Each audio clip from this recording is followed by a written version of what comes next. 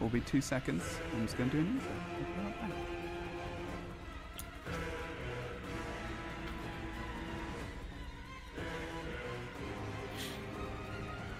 Okay, hello everyone. Welcome to the LightBringers, a brand new Guild Wars 2 podcast. Each week I will have some epic and amazing guests. This is episode 1, and it is going to be a Guild Wars. It's going to actually be about Guild Wars 1 and its transition, or the players' transition, everyone's transition over to Guild Wars 2. And I have some amazing guests. I'm very, very happy here for the first show. And we're going to talk to them right now. I'm going to show you their faces. You're not going to be able to see their faces if you're on Spotify and whatnot, but you're going to be able to see a link to where you can go to see their faces. And they're epic faces, may I say. I'm going to be really nice and really complimentary all the time. But look at the screen, everyone. Doesn't it look good? I think it looks great. It does. Well done. Beautiful. It wasn't me. It was Vu, our awesome graphics guy. It was not me. But it was the char is looking right at me. It's scary. Yeah. He's like holding you up. He is. You're literally the light of the bringers. I don't know. I'm not too sure. I think it makes complete sense. So I'm going to introduce you to everyone.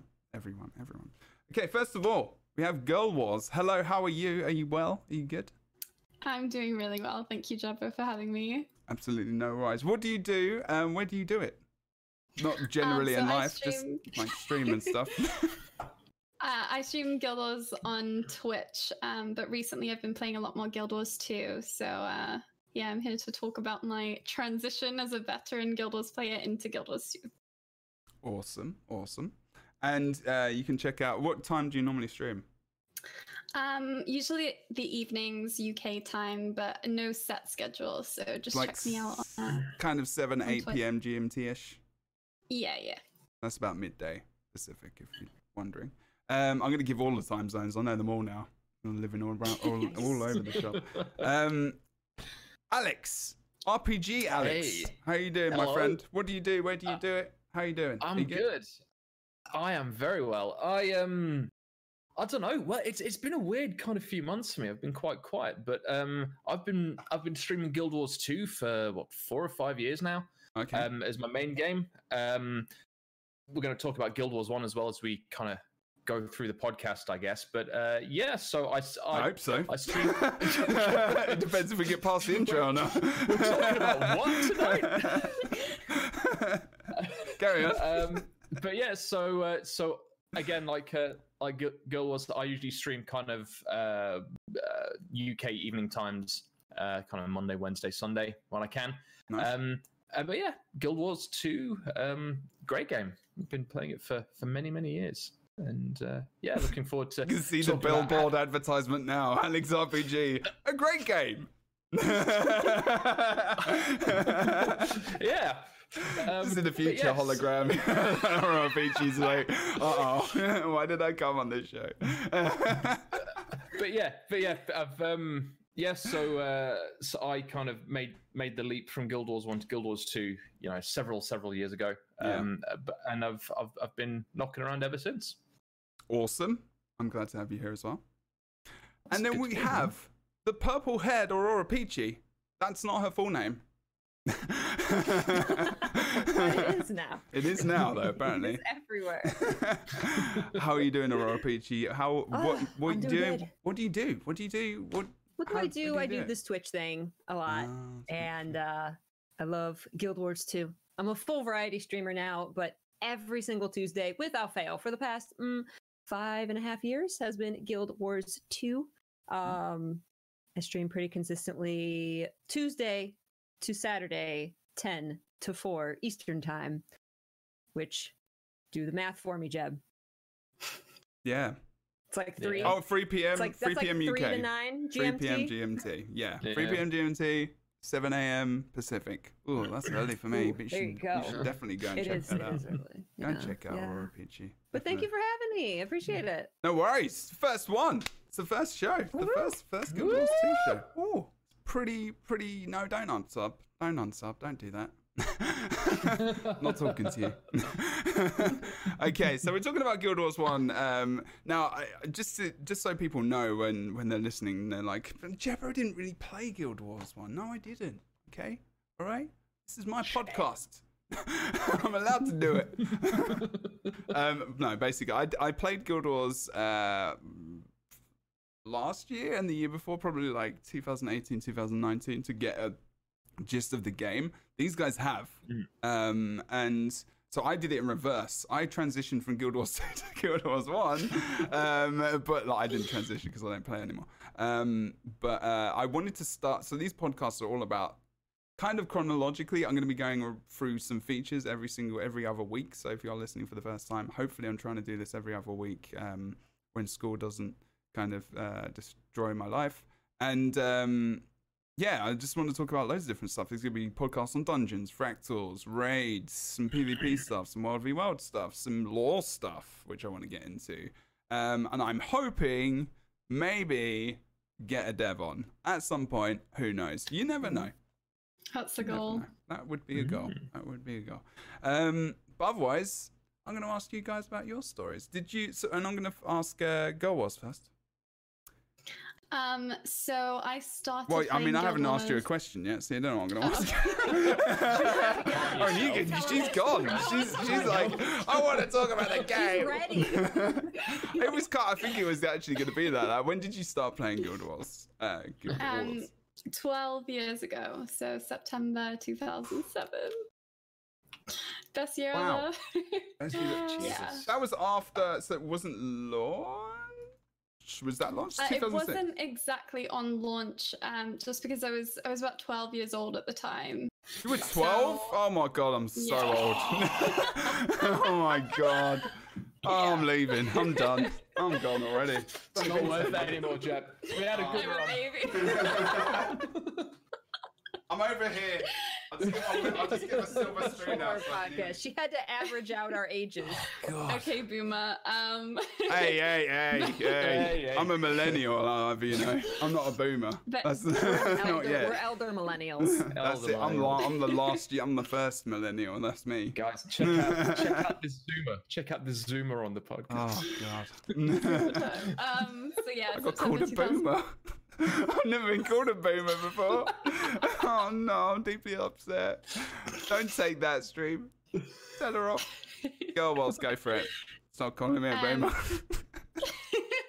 So just a bit of background as well. My brother started playing it before me, and it was something that I'd never really seen before a game like Guild Wars. You know, I was used to kind of like platform games or web browser games. This was like my first real game that I got into, and it basically got me into gaming for the rest of my life. So love Guild Wars. And yeah, been playing it pretty much consistently for 12 years.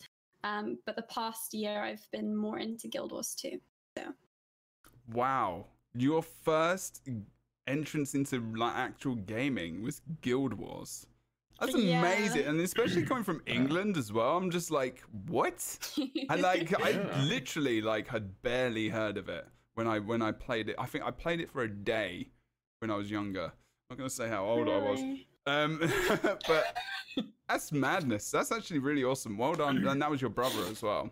Well done, brother. Yeah, my brother has really good taste in games. Clearly, wow, so. You should really get him to watch this. You just got complimented by your sister. Does that happen a lot? Do people get on with their families? I'm sure they do. I do as well, by the way. I'm just joking. Sorry, Mum. She does listen. She's an avid listener. So, Alex, when did you start playing? Did you play from launch? Did you play Guild Wars?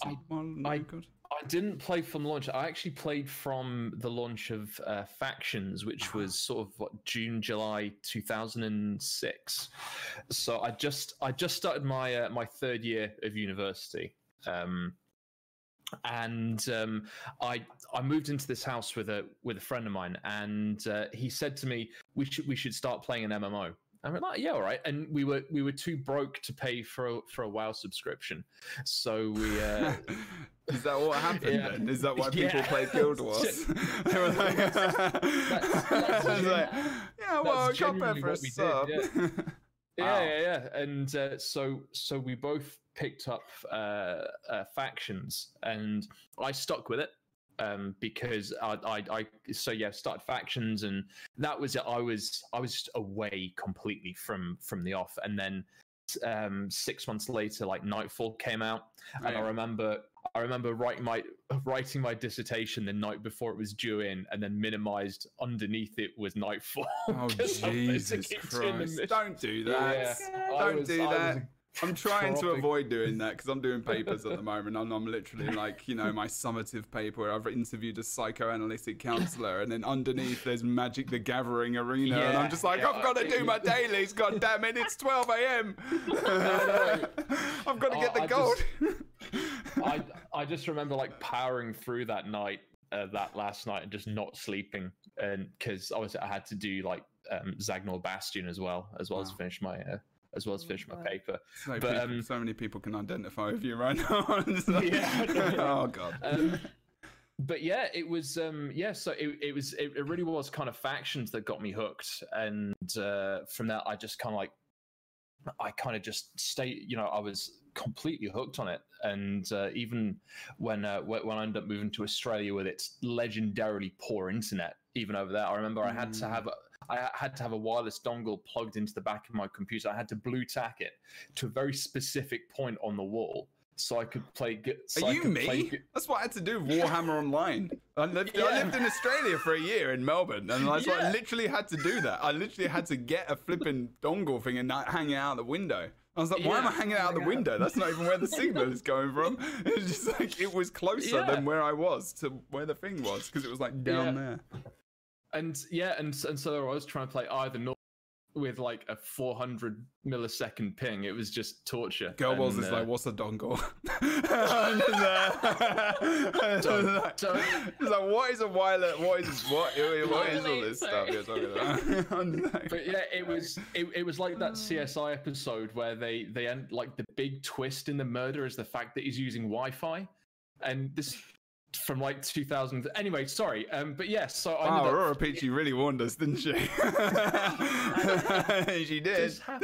But anyway, yeah. So shut up. Guild Wars. You played it. So yeah, I played a lot of it. Well done. We'll just leave that for now. Okay. Oh dear, this is gonna be great. So Aurora Peachy.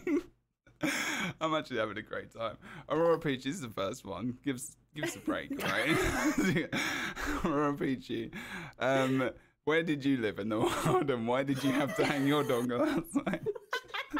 I have never hanged my dongle outside, first of all. Okay, fair enough. But I actually also, my first exposure to Guild Wars 1 was the factions beta weekend. My boyfriend at the time was playing Guild Wars with his friends, and there's a beta weekend and you can sign up, get in and try it, because he wanted to see if I liked it. I actually hated it. Oh wow, why? I had never played a game like Guild Wars. I had never played an MMO, and the beta puts you into endgame with all the skills, max level, all the people, and I was overwhelmed. There was too much for me. I couldn't comprehend it. The skill list was so long. I was just like, no, this is too much. So then I didn't play it until Nightfall came out, and I continued to watch my friends play it, and I was like, let me give this another try. Got all 3 campaigns for Christmas and just binged them and never looked back. I fell completely in love with the game. So that's the thing about betas, right? Like, alphas and betas can really, like, if you don't know what you're getting into, it can be overwhelming. It can just be like, brain overload. What do I even do? I was like, I don't understand this, and I don't like it. Especially Guild Wars, like, because you could obviously, like, multi-classing, which we're going to get into all this stuff later, but, like, there is so much more. I mean, I think Guild Wars is more complicated than Guild Wars 2. I mean, I don't know. No. No? Yeah. Oh, well, this is another piece of now this is a conversation. Let me just add this to the document as the next question. No way. Damn, Girl Wars said no way. And called me a boomer. I'm writing this. These guys can tell you. Okay? She called me a boomer. I'm a millennial, okay? Not that old. Millennials. Right. Actually, let's talk about that then. Since girls will call, she didn't call me a boomer. Sorry, I mean she did, but I'm gonna harp on that all day. It's not going away. So I mean, let's talk about that. I mean, why not? This is the thing. I've got like this document that I sent these guys, and it's just really a guide, like a guide. And when things pop up, we're just gonna talk about them. Sometimes it's very chilled. It's very chilled. Yeah. So what is it? What is the difficult thing from, like, you're talking about Guild Wars 1? You played Guild Wars 1 originally. Guild Wars 2, you played it you started a year ago, and you're talking about the skills and stuff feel more difficult in Guild Wars 2. So, why is that? Yeah, so I mean, Peachy was saying just how in the beta, she was like looking at everything and there was too much and it was overwhelming. Mm-hmm. And I had the exact same feeling when I tried Guild Wars 2 at launch as a Guild Wars 1 diehard fan. Like, there was just so much stuff going on, so many different things in your UI to look at. It's not just one experience bar like you kind of have in Guild Wars 1. There's just so much stuff. Yeah. So for me, that was overwhelming, and just everything, like anything you could think of, I was just like, this is so different. And I couldn't transition at the time, so I just went back to the game I knew. Obviously, now I wish I'd given it more of a shot, but yeah, there was. Oh, no, go on. Sorry. There was just hearts, like the skills. I didn't understand how I could change either. skills. No hearts. What were utilities? Oh, okay. Yeah. So just. One of the things that really threw me about Guild Wars 2 when it launched was the trait screen. I don't think I fully got it until they gave it a first or a second pass. Not the system that we have now, but they changed it. There were 6 lines. Was it 6 or 5? Was it? I can't. It was when everyone was talking like Roman numerals about the traits. Yeah, and it was It kind of worked, but it was just so poorly visually represented that I just looked at it and I don't. We love you guys. This is just completely you know, our feelings about the transitioning and stuff. You know, if we played Guild Wars, if Guild Wars 1 had Roman numerals, you know, Alex would have been fine. Okay. All right, carry on. But I think certainly one of the things about Guild Wars 1 was that you didn't have to kind of worry about weapon skills, because you were always looking for that Rec 9 kind of statistic on the weapon, weren't you? With the particular kind of stat boosts and that kind of thing. Rec 9, what does that mean? So it means you like the requirement to you can basically use any weapon in Guild Wars 1. There's you don't need to meet a certain requirement, but if you do meet that requirement, it will give you a little bit higher damage on your auto attacks. But in Guild Wars 1, auto attacks weren't as much of a thing. Necessity than in Guild Wars 2. In Guild Wars 2, auto attacks are a huge amount of damage. In Guild Wars 1, it was more about your skills that you put on your bar. Very self-explanatory. At the beginning, you'd start with no skills, and then you'd slowly get more and more, which was very just easy to understand. Right. Whereas in Guild Wars 2, it's slightly different. I didn't understand how many skills you would get from one weapon, how many from an offhand. Like, all of this stuff was just stuff that wasn't necessarily explained as a new player, so I felt it was overwhelming. I didn't even know there was a trait system either until Yeah. That could be like a lot to take on, actually, because, you know, especially when you play a game which has been out for, when you played it last year, it's like 6 years. No, 7. Yeah. I mean, it'd be like 6/7 years, and you go in and everyone knows everything already, and that everyone knows the builds, and everyone's in trial raids or PvP, and you just get in there and you're like, where do I add an ability? Or like, how do I add this thing compared to Guild Wars? Yeah, I understand that. Overwhelming. How about you, Peachy? How was it for you? Like, when you went from like kind of Guild Wars 1 to Guild Wars 2, looking at all the abilities and like that kind of stuff. I don't know. I thought, except for the trait system, which kind of works like the attribute system in Guild Wars 1, that's kind of what it's supposed to be the equivalent to. I mean, I thought it was simpler because I didn't have a list of, 600 skills to pick from. Whatever weapon I was on, those were my first 5 skills. So there was like I don't know, mentally I attached the weapon to those skills. And then you just had the little menus. Like, I thought they made it so simple. Like, okay, I have these heal skills. That's it. That's what I have to choose from. And I have these utility skills and this elite skill. I thought it was much simpler, personally. But I also played at launch, so I don't know if that was easier, because I think they've streamlined things for sure over the years. But even at launch, I don't remember being confused about it like I was in Guild Wars 1. I remember the main thing is like the game I played before, and chat, you can talk about this, maybe obviously we're doing this live on Twitch at the same time, but if you guys and I don't tend to look at chat much unless we get to the questions later, and we kind of have this conversation among ourselves, and so I'm sorry if you feel left out right now. But I came from, God, what did I come from? Rift, actually. Wow. Yeah. Type targeting, tab targeting. Is still Guild Wars 2 is tab targeting. A lot of people say it's like action combat, which it is, but it's still tab targeting as well because it's still targeted abilities. So it's a mix. Which is similar to Guild Wars 1. Guild Wars, sorry, I'm not going to call it Guild Wars 1 because probably someone will definitely hurt me. Someone will get triggered by that. What was dead weird for me was the dodge mechanic. That was something that I kind of... It was a stat. I mean, I still suck at dodging like 8 years later. Oh, you mean in Guild Wars 2, from Guild Wars 1 to Guild Wars 2?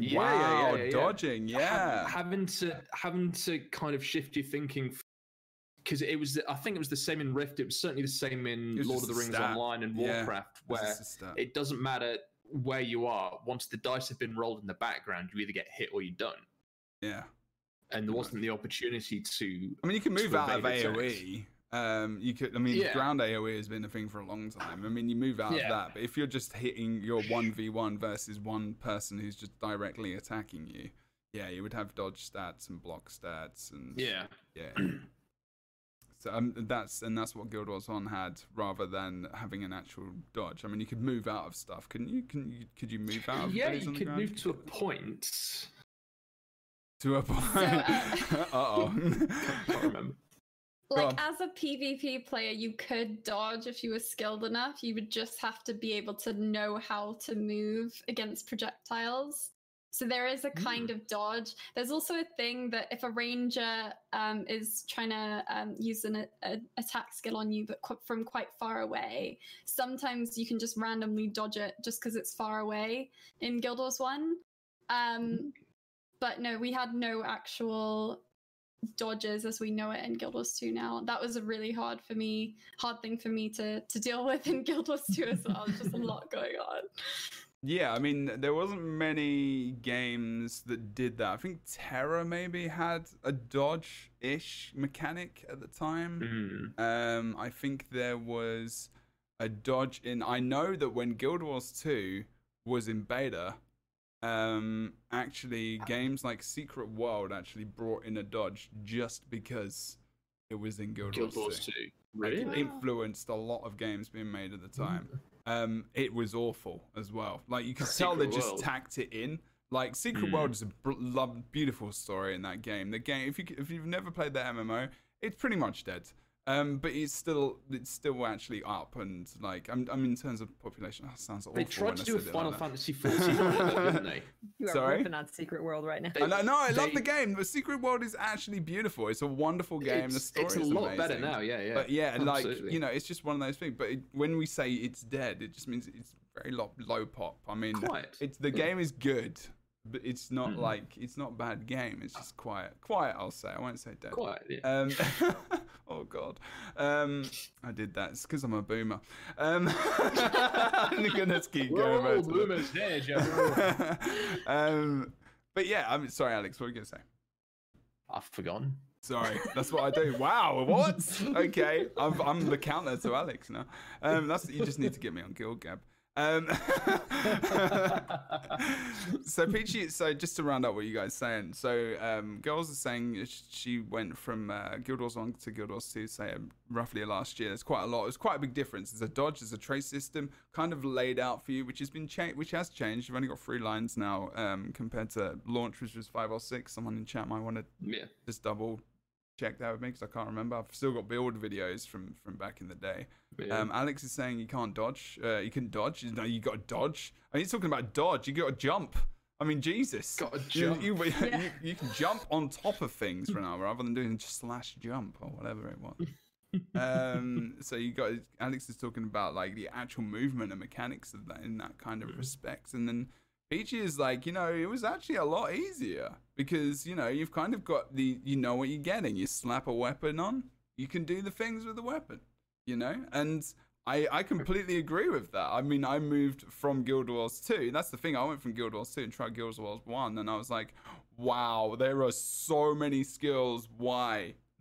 Yeah. I mean, there are duplicates across the campaigns, like Faction, Nightfall, and Prophecy. There are duplicates at skill vendors. They're just called something a bit different. I mean, there's probably only about 15 of them all in all, but it's still annoying that because I sucked at earning money in Guild Wars 1, and so I'd spend my money on like a duplicate skill. I'd be like, oh man.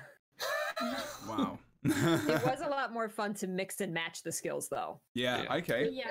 Guild Wars 2, I think, is simpler, but Guild Wars 1 was more fun. Like, I remember because you only get 8 skills to take out in the world. That's it, out of this gigantic list. And with cross-classing, you can have even more. So it's what class do I want to cross-class in? And what 8 skills do I want? Do I want to res? Do I not want to res? If I'm a ranger, do I want to take a pet or not? Because that was 1 or 2 of your slots. So that sitting there and doing that decision making, I did that way more and had way more fun with it in Guild Wars 1. Peachy, do you want to just tell us what like cross-classing is, just in case? Because there will be new players that are listening to this and they're interested about Guild Wars, then they might be like, I kind of what these guys are talking about, but maybe I want to go and play it. So what is cross-classing, if you could explain? In Guild Wars 1, I'm sorry. I'm so sorry. No. I just wanted to add on to that. I went in with the expectation of doing exactly that, Peachy, and that's what exactly confused me. So yeah, please continue. I don't know. If you were asking her that, I'm sorry. No, I was asking you. No. She was just she was tacking something on to the end. It's okay. No. You guys, wow, everyone's really polite, and I'm not. So I mean, I am. I have to be. But I mean, yeah. So when you create your character, you would pick your profession. And then as you play through the campaign, you had the ability through, I think it was a quest line for every other profession that you could then cross-class and use their skills. You were always better at your main class. For example, I was a monk, so I had all the monk skills. Through the attribute system, I was always going to be a better healer, for example, than anyone else who cross-classed in monk and used monk skills. They could do that, but as a primary monk, I would always be the best healer with those monk skills. If I Do you mean you personally, or I was the healer. It was. But so then you could have the list. You had all of your monk skills, and I could cross-class as a paragon. And then have all of the Paragon skills as well. So I could mix on my bar. I could have monk skills and Paragon skills. However I want, I could be a monk Paragon and have all Paragon skills on my bar. I could play the class however I wanted to. The really kind of interesting thing about it was that it wasn't just you can decide to be, you can choose one class and then you can tack on the other and you can just be something else completely, because there was as we were talking about earlier, each class has 4 or 5 kind of skill pools, and each class has its own like primary stat, which is responsible for things like its total energy pool or its cast time or stuff like that. And the secondary class didn't get that primary stat pool when you selected it as the second class. So like Peachy says, when she was a monk, she could be the best monk there was, but and then be a monk. Monks had divine favor. That was like their attribute, yeah. Which made them better healers. Everything they did healed. Yeah. But absolutely. But if you'd have gone Paragon monk, you wouldn't have got your divine favor, and you would have been a bit of a sucky monk. It introduced a lot of unique builds, and like as a monk, I could cross-class with a Mesmer, and there was a unique build that I could use to solo the Great Destroyer, for example. And that was like the coolest thing to me because I couldn't do it as a monk, couldn't do it as Mesmer. But if I cross-class the two and combine them with a certain set of skills and a certain set of gear, I could do these amazing things. And that felt really good in Guild Wars 1. It also led to the introduction of a load of meme builds, which is the only thing that people remember is like 55 HP monk, 100 blades warrior, like healing, mending warrior, like all of these things. Spiteful spirit necro. Best. Yeah, wouldn't be possible without cross-classing. And some of them are stupid as fuck, but some of them are so stupid that they actually work. And that's what I loved about Guild Wars. Damn. Wow. 55 HP monk all day long. See, I never got to play that. I'm deeply saddened. Well, that's a good description. So you've got that, and then you go to Guild Wars 2, and you ain't cross-classing no more. So that's one thing. I mean, and maybe, you know, as a Guild Wars 2 player, like hearing that when I heard it and going over to Guild Wars 1 to pick the game up, and being like, I can't.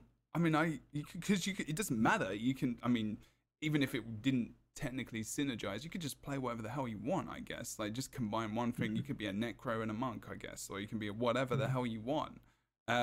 So yeah, and maybe I'll come to you first, like Girl Wars, and talk about you know, how does that feel, like after playing, especially in PvP, like, you know, oh, she's got a sad face. don't do that. You can't see if you're listening to this on Spotify, but she did look very sad then. How did it feel to go from, you know, that kind of choice, and you've still got choice in Guild Wars, so we'll get to that, but like from that multi-classing perspective to just here's your class now? Yeah, I have to admit it felt really bad, man. Like it felt it felt as though professions weren't blendable anymore, and so it felt as though things were a bit more rigid. Couple that with the fact that everyone had to survive by themselves, and there wasn't a dedicated healer class. That really kind of threw me off because I was so used to playing with other people as a team and coordinating builds as a team, that the idea that I had to pick a class that was meant to survive by itself was just, it wasn't appealing to me as a Guild Wars 1 player. And I really did enjoy theory crafting, build crafting, things like that from a PvP perspective. So even though it might have seemed simpler, and now I do get it as I play Guild Wars 2 now, it is a lot simpler. It removes a bit of creativity in builds and team crafting, and it didn't necessarily make me want to try all of the classes because I couldn't get an understanding of all of the skills by using them as secondaries, if that makes sense. So then you would have to, so a lot of what you're talking about in Guild Wars was that you could have the same character and you could just pick up these skills and get a feel for it almost without just making a brand new character. You can still have the look and everything you created on this one individual thing, character, person, thing. Is that bad? I don't know. Someone's going to say something about that. And then I don't know what I do. It's the internet. But yeah, like, yeah, tell us more. That sounds, you know, that sounds upsetting. That sounds sad. It gives you a good idea of what other classes do when you can swap secondaries, and the power of and the limitations of your class as well as that. But also in Guild Wars 1, I should add, NPCs were also had their own professions, so you would get an understanding of skills from NPCs, because unlike in Guild Wars 2, where NPCs just have general skills, in Guild Wars 1, an NPC would be a warrior, mesmer, elementalist, etc. But yeah, the idea that you couldn't multi-class, it threw me off from the outset. Not to be negative, because now I absolutely love the game, but as a new person in the game, you're not negative at all. You can talk about your feelings and thoughts about the game without being toxic. Yeah. This is not what the podcast is. I'm pretty sure that if anyone was watching this from Arena, they would understand we're just talking about the game, and we all love it in different ways, and we all have our, you know, it's like a relationship, isn't it? Yes. Yeah, you know, it's more than a relationship. Yeah, well, that's it. I mean, that is exactly the truth. Go on, Alex. I was going to say, I think certainly once Heroes came into into Guild Wars 1, that there was that kind of. You're absolutely right. It just exploded the arena for experimentation with different kinds of builds, because you just weren't limited to kind of on a single character and then having to jump over and say, oh, I want to check out this build to see how that works. And once Heroes came in, there was a slight downside, was that once like you said, the meme builds became kind of popular. You know, there was for the longest time there was the triple necro party, which you could just steamroll everything, which was incredible. Was that like different builds then, or was it just the same build? Yeah, it was like a minion master, a spiteful spirit, and was it like a jagged bones necro ritualist that was just.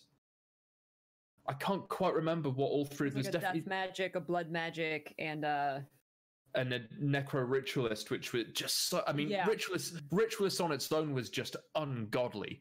Like ungodly. I would. Oh, it was just demonic. I mean, to be fair, there's an argument for a ritualist that you didn't need to bother with a second class because it was so OP. Like it was. Oh, it's glorious. Glorious. The fact that you could, use Necro, which is busted in PvE anyway, and Ritualist at the same time. Yeah. That second, like mixing those two, is really cool. And also adding on to the stuff that Peachy and Alex said about the primary attribute that's to only one class, that adds just such a layer of creativity when you come onto secondary professions. Mm-hmm. Some of those really complement. For example, as a Necro, you get something called soul reaping. Yep. And every time a creature near you dies, every time a creature near you dies, you'll get energy. Mm-hmm. So Necros with minions can now heal, because once their minion dies, they get energy and they can start healing the team. So that's where the healing kind of Necro comes from. Okay. And I feel like that's inspired Guild Wars 2 to create more of like healing Necros. Like I've seen a lot of that in Guild Wars 2, where it's like. So I find that fascinating. Oh yeah, you could just bomb the bad guys with Death Nova, couldn't you? And then bad guys died, you just got more. So that's where they kind of got. So that's where they got Life Force from, I'm guessing, as the transition over to Guild Wars 2, and then the ideas of like if the energy, I guess, was the Life Force. Well, Necros were notorious healers in PvE, which is crazy because you'd think a dedicated healer class is a monk, so why not use a monk? So they already had that idea. They already had those kind of ideas in Guild Wars. Like I didn't actually know that. Because that's awesome. Like they've always had these kind of, because you can still do that in Guild Wars if you want to, but you probably wouldn't. There's more defined roles, I think, for some stuff. Actually, that's a good point of conversation. Actually, I'll bring that up in a second. But that's awesome. So there is that. So even though it's the second game, which came out later, advanced graphics, everything else, there's an idea, the sense I'm getting is that there is more of an identity for classes in Guild Wars 2 compared to Guild Wars 1, which you could multi-class in, but you could still have, but there were these builds where you still had your kind of an identity of, the 55 HP monk, as you said, the, 100 Blaze Warrior, or because you've all talked about classes which, classes that have two classes, whatever phrase I'm going to make up for that later. I don't know. But there was still some identity, but they've been narrowed down a little bit more in Guild Wars 2, and it's not necessarily specifically just their role of what they do, damage, tank, whatever, because Guild Wars 2, other than trades, you don't really have that. I mean, you have it in PvP and World v World, but everyone can still run forward and do some damage. I don't know. Mm-hmm. I'm going to be a little bit more clear about that in a minute, because someone's going to say something about that as well. But I just get this idea that they kind of just narrowed down a lot with Guild Wars 2 and simplified it quite a lot. I mean, the first couple of years of Guild Wars 2 was dead weird, wasn't it? Because you either had Zerker or nothing, or because everyone did Citadel of Flame. And it was easy. And you could get a Zerker. Base roll Citadel of Flame Path 1. But you either had like full Zerker, or and it you looked had the best as well. it didn't look. I mean, like at launch, the easiest dungeon to do. It was just that there wasn't that much good armor. It looked quite good. Like in 2012 when everyone mail armor or whatever, and then you drop into Queensdale with full Citadel of Flame armor. Like, yeah, you look badass. But it was I've completely forgotten what I was going to say there. I've lost me. I'm getting old. I've counted him. I told you. Okay. I just got to interrupt him every so often. I was going to say the other metal was running Magic Find gear and doing your best efforts to not have the rest of your party find out. Why?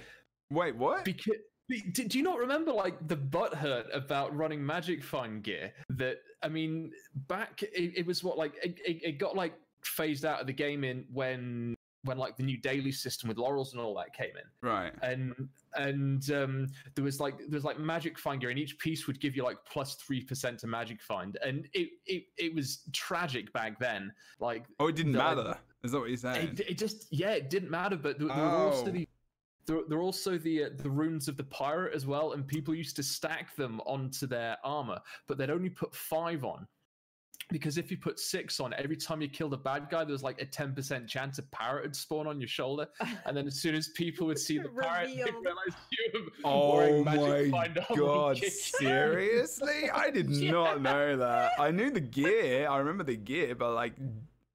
And so you would be identified. You'd be like, Magic Finder. You got a parrot. It's just like a crew of pirates. Taking all the loot. Damn. Okay, it's amazing. But it was just not worth it at all. Wow. I think that's kind of where Guild Wars 2 tried to bring in, certainly to begin with, where it tried to bring in a little bit more of the complexity. That perhaps it had lost in other areas from Guild Wars 1, because Guild Wars 1 kind of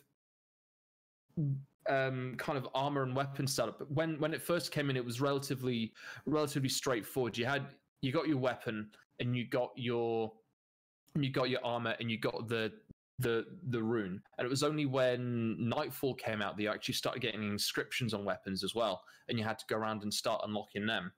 And the runes kind of functioned in a similar way, but there was from what I remember, there was a much smaller pool of them compared to what we have in Guild Wars 2. Oh, for God's sake, computer. Oh no. I'm still here. My screen. All right, okay. You need to just for so long his screen went to sleep. You're a gamer. Turn it on to never, dude. Seriously. Jesus. I work in IT. What about, like, you work in IT as well? I do. Does say you work in IT, everyone? Honestly. Oh, maybe he's just like, he's sensible. He's like, I want to save my money. I'm not actually looking at it. He's actually sensible. He's trying to make his equipment last longer. Yeah.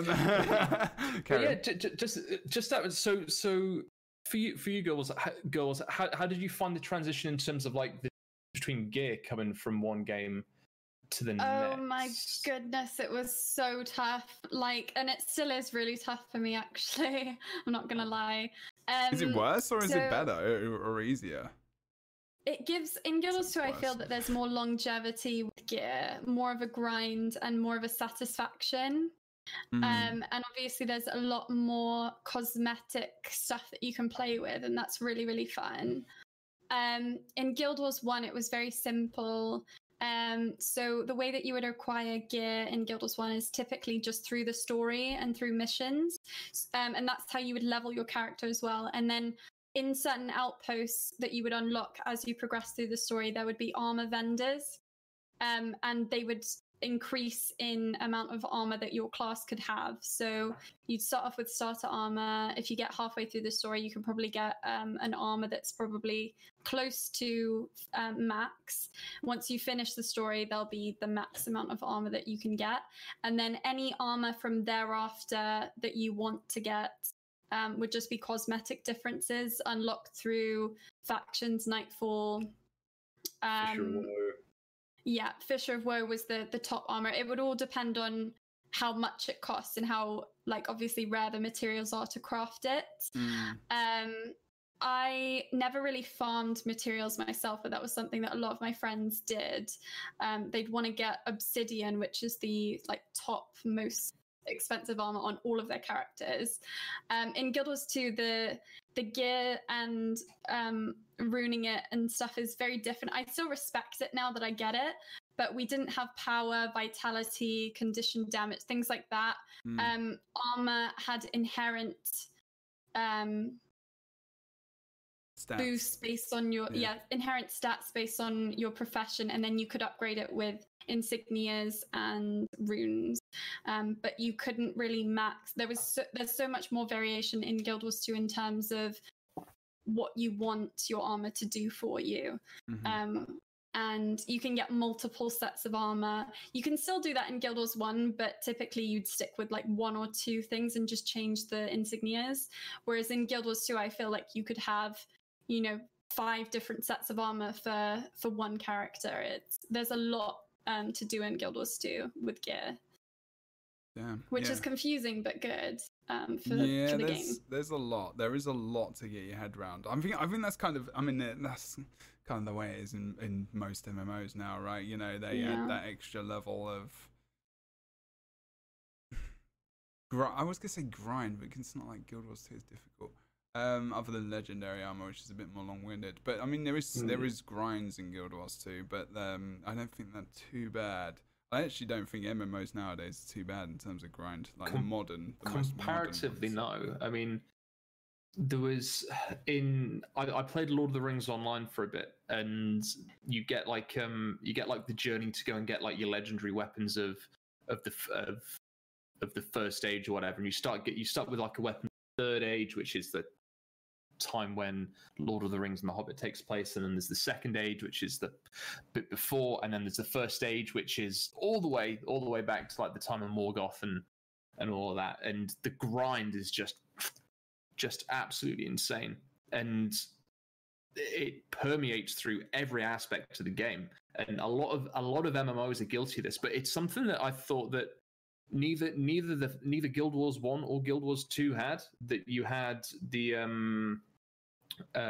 you had like the progress bars. I think we were talking about this before we went live, that you have the progress bars towards titles, but it never, certainly to me, it was a repeating kind of thing that you do, but it never felt like a proper grind compared to some of the other MMOs that were out there at the time. Okay. There were a lot less games back then. I think that had something to do with it. You had a lot more time to dedicate to one game. Nowadays, we're I want to do this, and I want to do that, and I want to try that game, and I want to do that. So grinds don't keep players in games as much, but that's a whole nother topic. That's a podcast right there. That's a podcast. Yeah, that's something I've wanted to talk about on the podcast for a long time. Our attention, and that's got a lot to do with the way the world is. And now I'm a boomer. Yeah. Now I'm a boomer. Here we go. Oh, back in my day. Good nowadays. Can't get off my lawn. Jebro, I've got a joke. Oh God, no. What's your favorite zombie in Left 4 Dead? What's my favorite zombie in Left 4 Dead? In Left 4 Dead, it's the boomer.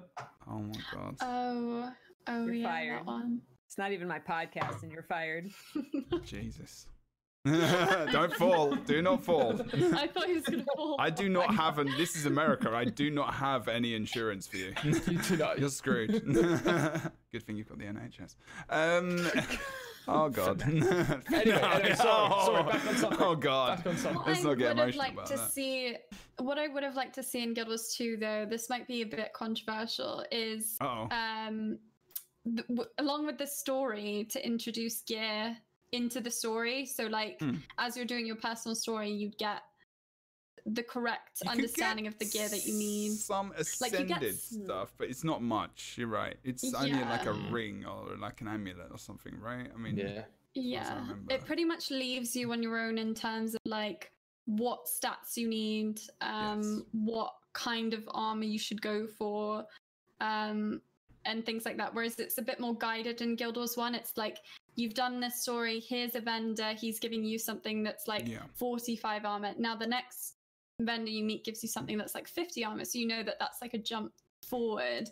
Whereas in Guild Wars 2, it doesn't, you do have like exotic, rare things like that, but it doesn't really guide you as much. I think what you're saying is that it would be nice to be like, because there is some people in chat saying you can get gear from quests, but there's not much of a guidance towards a build or towards a play style.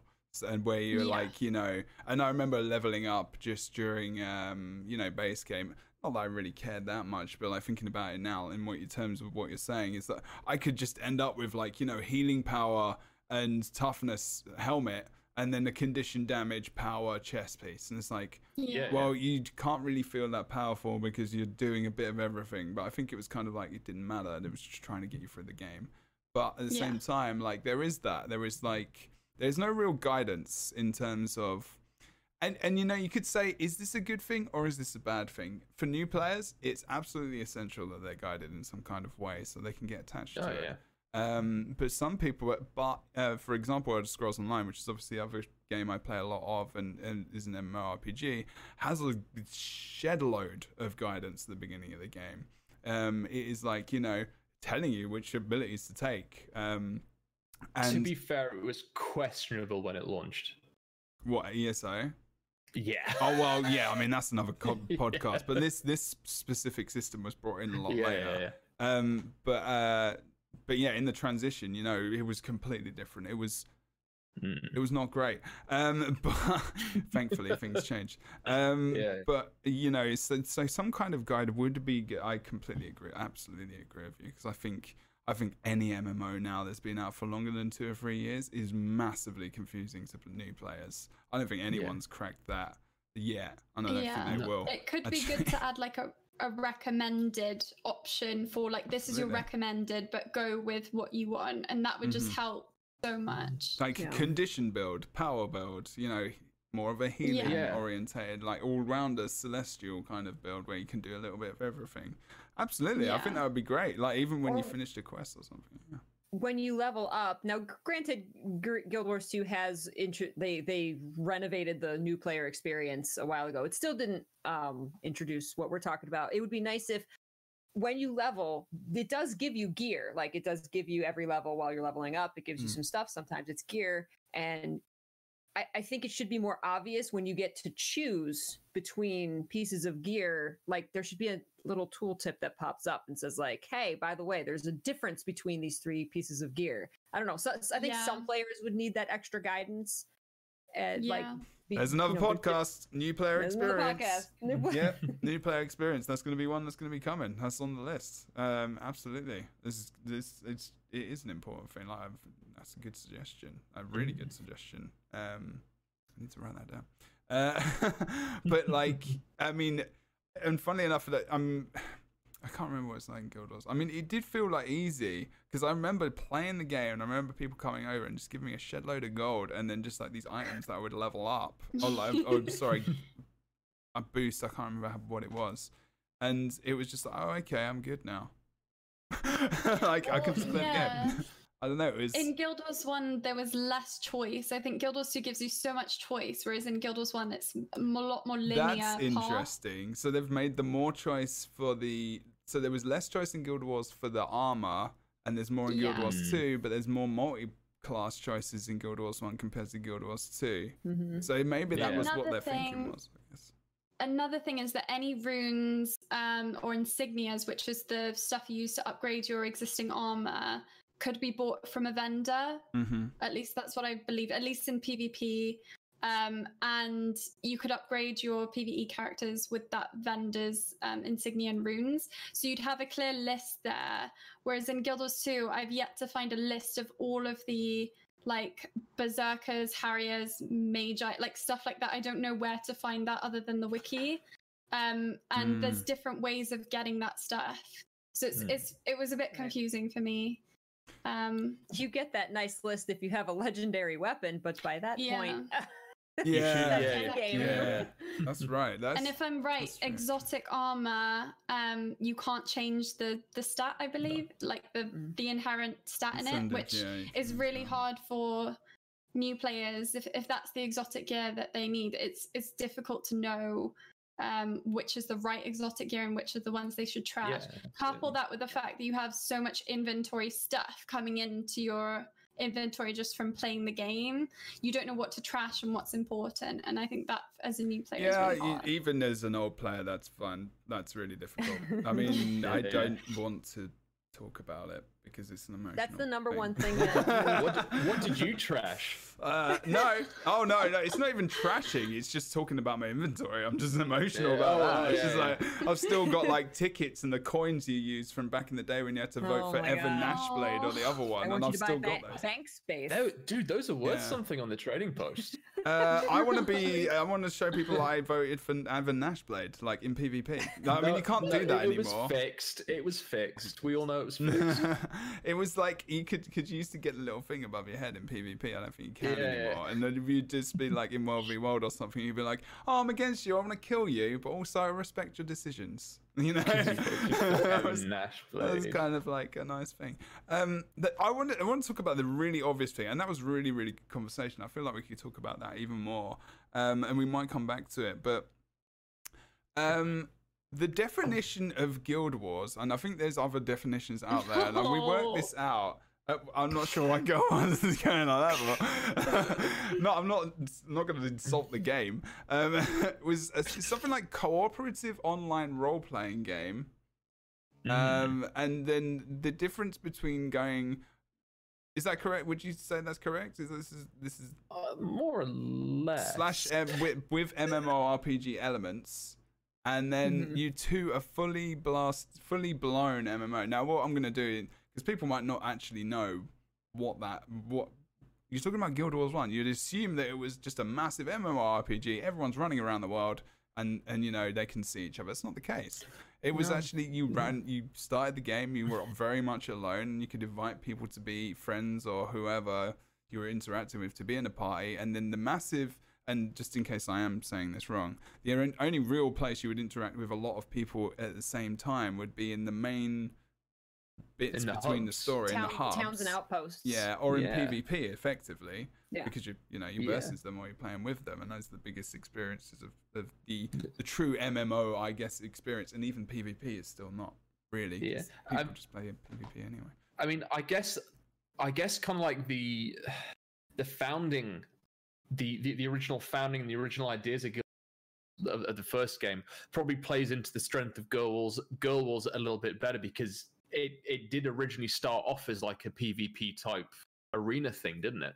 And then they started adding PvE little bits and pieces, and then that's kind of how the Guild Wars 2 is a PvP engine game. They've said this many times that Guild Wars 2 was designed for PvP in terms of combat. Absolutely. That's how they started designing the first game, because it's all built on the same engine, as we have all discussed at various points so far. Yes, I think we can definitely fill that one, and can probably not talk about that too much, because I think we all know that now.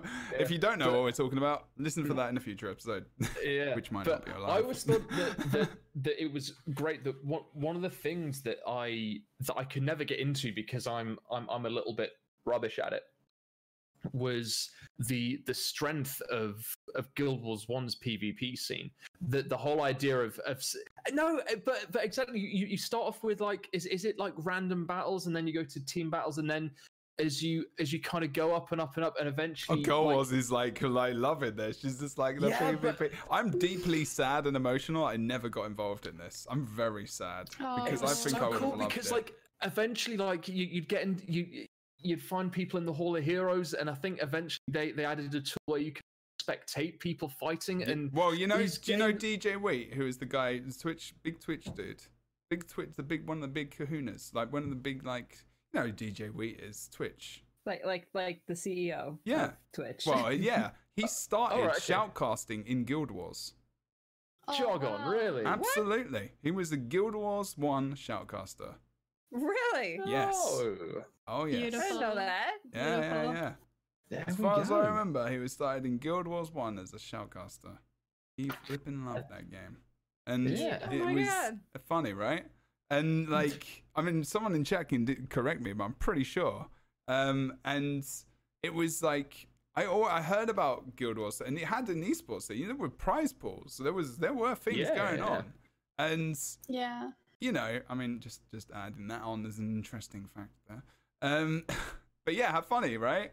And now he's like at Twitch doing all the things. I mean, a lot of these casters back in the day, they are doing that stuff because that was, community and all this kind of stuff as well. So, big things started. Yeah, it was. But yeah, it certainly, even when I was getting really hooked on the story in Guild Wars, there was always this overarching kind of sensation that the PvP either was or had been at some point a very, very major focus, because the way that people, even so, Gauze, I'm sure you can kind of confirm this, but the way that people talked about PvP in Guild Wars back in like 2006 is just it was absolute kind of fanaticism, and it was esports before esports were a thing, for sure.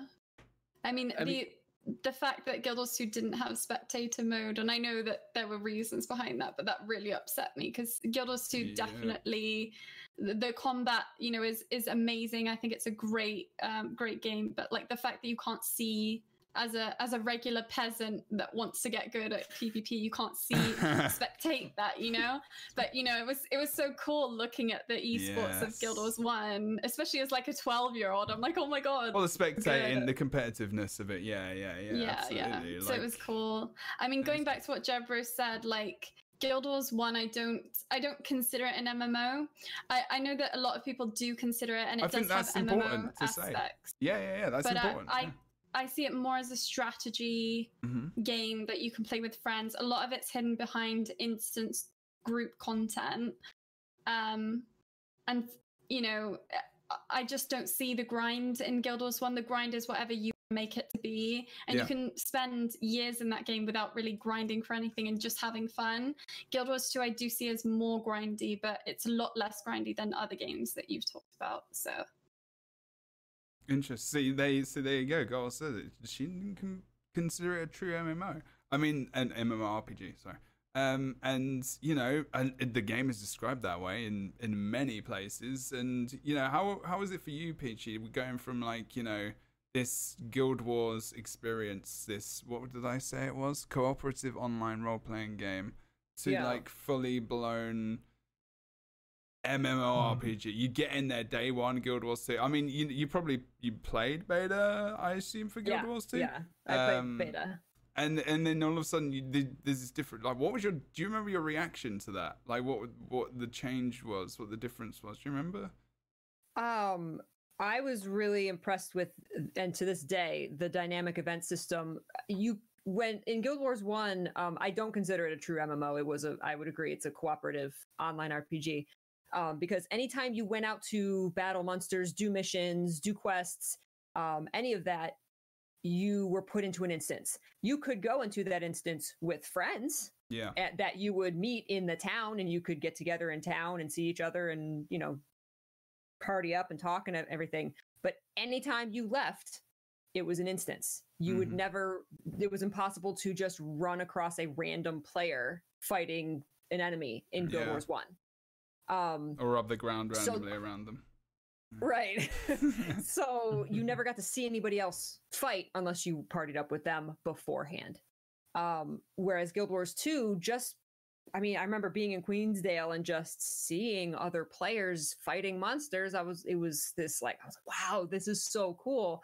And week 1, I come across Shadow Behemoth, and remembering doing the first world boss ever, and everybody's excited and it's new and they've never experienced this kind of thing in Guild Wars 2 before, or in Guild Wars, the franchise before, and people are like role playing, like, take down the demon, and they're shouting, and it was this community experience. You got to group up with people for these epic events without having to, okay, let's formulate a party, let me find my friends, are they available, should I find some new friends? You didn't have to go through with that. You could just go out into the world, and there are friends all around you that are doing the same content. To this day, I love that about Guild Wars 2 and about MMOs in general. It's beautiful. I know.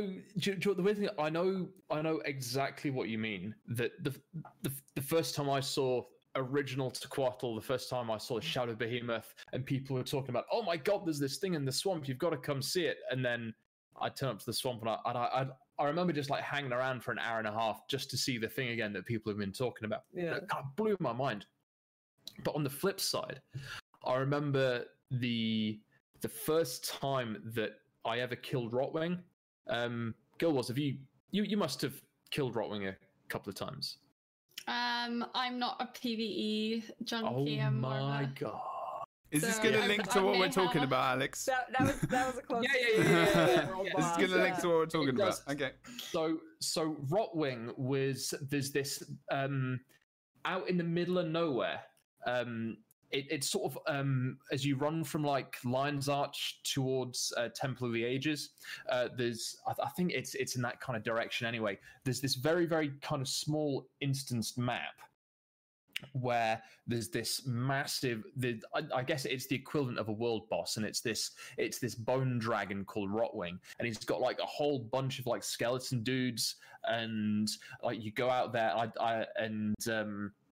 What with the death penalty thing as well. So every time you died, which was annoying, but it kind of made sense mechanically that you had like one chance to kill this dragon, and it was, as someone said, it's easily soloable now, but back in like 2006 2007 it was solid because you didn't have heroes and you didn't have all of these OP builds and all that.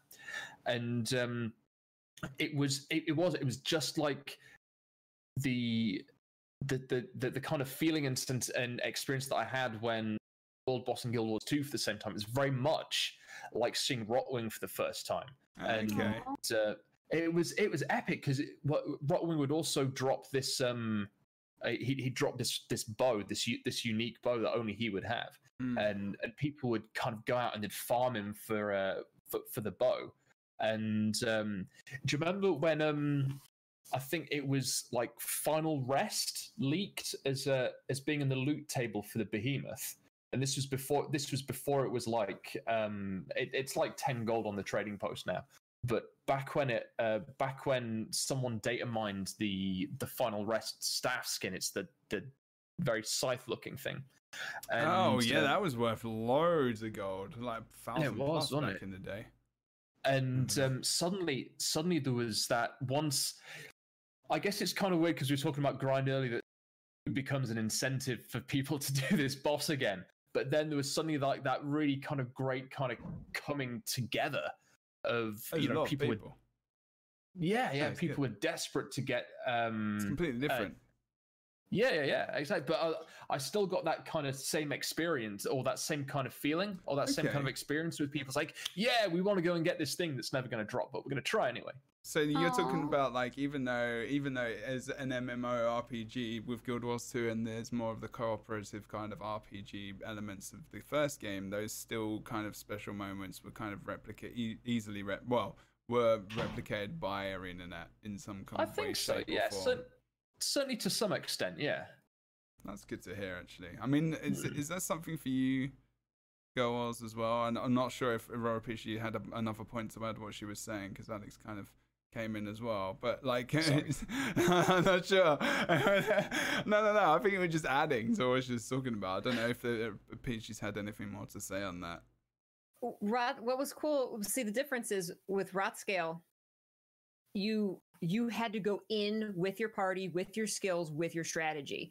There was no like just coming across him in the world and he happened to be up and there happened to be people fighting him. Like that wasn't a thing in Guild Wars 1. You had to go in with your build, with your party, and whether that party was other human players or like heroes or henchmen at the time that it came out. Heroes didn't come in until, with which heroes are customizable henchmen. Those didn't come in until Nightfall, but you had to go in with your strategy, and it really added the strategy part of the game because you would get out there to this remote location. And like I said, you couldn't change anything. You had what you had. There was no like opening up the bank and swapping your gear. There wasn't any of that. And every time you died, every time you failed, you got the death penalty. So you would have to then decide, do I want to try again? Do I want to use some of these really rare items that get rid of death penalty? Do I want to go back and restructure my build? So there was a lot more strategy going in rather than a dynamic event, even a world boss, a very powerful world boss in Guild Wars 2. You can just kind of, I feel like I can just go in willy-nilly and just, I'm going to add my strength to the fight. And it's cool. It's cool that there's all these people, but there's less of a strategic part to it in Guild Wars 2. It's not like I definitely agree. Okay, that's kind of the feeling that you had when you kind of switched into Guild Wars 2, even from the beginning goals? Yeah, especially what Peachy said about the strategy and the planning that goes into doing stuff in Guild Wars 1. That was what I was used to. I do agree that Guild Wars 2 is better at getting you kind of in content, in events, no matter what time of day it is. But with Guild Wars 1, there was something really special about organizing a team, getting your friends, getting people that you know or that you don't know, but you soon will make best friends with, and getting them in a team and then doing a mission or doing what you need to do. In Guild Wars 2, it feels faster and quicker, but less personal. So there are bonuses and cons to that. But, events are great, and I think it's awesome to see people, but if you're not actually interacting in the open world with those people, is it as valuable? Right. Yeah. But I have to say that the more that I played Guild Wars 2, the more I can interact with people and say hi and stuff. But from the very beginning, not many people wanted to just say hi to me. I remember just going out in the open world and following people around saying hi, and they just run off. They probably thought you were trolling them. And that's the thing, but in Guild Wars 1, you could go up to someone in Outpost and be like, hey, and then they'd actually reply back. I wonder if that's almost like a generational kind of in-gaming thing as well. Maybe that's maybe that's the thing that she's kind of just inherent with the way things are and the way people maybe are on the internet. Maybe they just assume that other people aren't friendly, whereas I think back... Oh gosh, I sound such an old man. I hate this. But you know what I mean? Yeah, I mean, you know what I mean, though. Actually, Guild Wars chat does raise. Guild Wars, what's your primary class that you play? That's the thing as well. I was gonna say, someone in your chat, Jabber, said need monk. First time you really need dedicated healers, and that's exactly why I played a monk, because I love the feeling of being needed. It fulfills me in ways you don't you're understand. talking to the right person here. We're gonna go into psychology, are we? I'm training as I got nothing. There we go. I'm training as a mental health counselor right now. Let's talk about it. I like to feel needed. Peachy is there as well. They're both streamers on Twitch. I mean, is it a coincidence? I maybe like to have that feeling as well. Alex is probably there. What other traits do we need? We're changing it. We're going into the Let's Chat channel. We're done. We're good. Mental health. Let's go. Okay. I know that. That's on the back of my hand. But there's something really valuable, right, Peachy, about playing a people being good monking, good healing, and it's thank you. Thank you for But the opposite was also true. They can say, come on, why am I dead? I was going to say, wouldn't it be the opposite if you died? Range. Yeah, you just be there was both. But you're right that you never had to wait for a group. That's for sure. Yeah. It's like playing as a chrono with kill proof today, isn't it? I guess. Oh, okay. It's like everybody wants you. It's the needed thing. I guess there is that. I mean, what I was thinking about when you were talking about the kind of same experience and going out there with the strategy of you are going to go do this. The way, I mean, I guess slowly but surely, and in other ways, they tried to recreate that. So PvP, I suppose, was the really organized thing. PvP and World v World was the pretty much, other than, I guess, dungeons, but you could kind of blast through those pretty easily.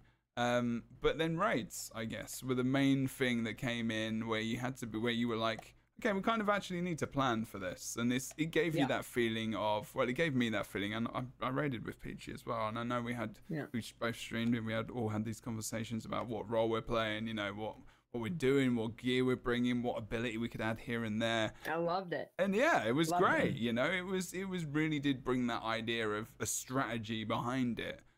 Because I think there is a lot of that in Guild Wars 2 Overland PvE. You can kind of just do whatever. You could have a stick for all that matters, and you're probably gonna be able to do the thing you're trying to do. Stick, well, you can literally, someone's arm if Pick you it up. want. I mean, you can literally just actually pick up a stick, and it's got abilities. They even give you weapons that you can pick up in the game. Even if you haven't got a weapon, you could probably do the thing. But that's actually very true. And I think that's that's intentional, because it can get anyone involved in the first place. And I think maybe Guild Wars was a little bit more. I don't know if it was more complicated, because I feel like Guild Wars 2 is massively complicated as well, because there's just so much you can do in terms of combo fields and all this kind of stuff, which just these idiosyncrasies of the game, and just these tiny little details that make it quite the combat quite beautiful. Actually, I feel is actually quite a good way of describing it, because it is amazing. And it really shines in raids, PvP, world versus world. That high level content is where the builds shine. Like, I have so much fun as a druid in raids, but in the open world, I feel kind of useless as a druid. So it's in that very controlled, strategic environment that some of these higher specific builds really shine, and it feels really good. So I guess there is a place where that feeling is replicated, but it's not a permanent feeling, because even in because Guild Wars, and I'm not sure if anyone else wanted to talk about their experience. I'm not sure if you wanted to talk about Guild Wars, your experience moving from that more cooperative role play experience to the open world. You kind of mentioned something about it. I don't know if you enjoyed it when you jumped in. I mean, Peachy's talking about the first days, the behemoth. I completely identify with that. When the first time I saw that, I was like, whoa, what the flip is this thing? This is amazing. Just walk up to it. Where do I hit this thing? Oh, a target. It doesn't matter. I can stand over there. And it's like, oh, there's this massive chest thing that comes up. I get some sick loot, and I'm back to my journey. Go and do an event. It's I loved like the way you guys talk about it. I definitely resonate with that. But there was an element of me going to these things and wanting to make a difference with my build. Yeah. But not feeling like, I made that much of a difference. Like, I was just one in a sea of 50 people. And if I wasn't there, it wouldn't have made a difference. Whereas in Guild Wars 1, that you're there and you're 1/8 of a team, basically. So you are making a massive difference. You have your build, you have your role. And in the open world, it's fantastic.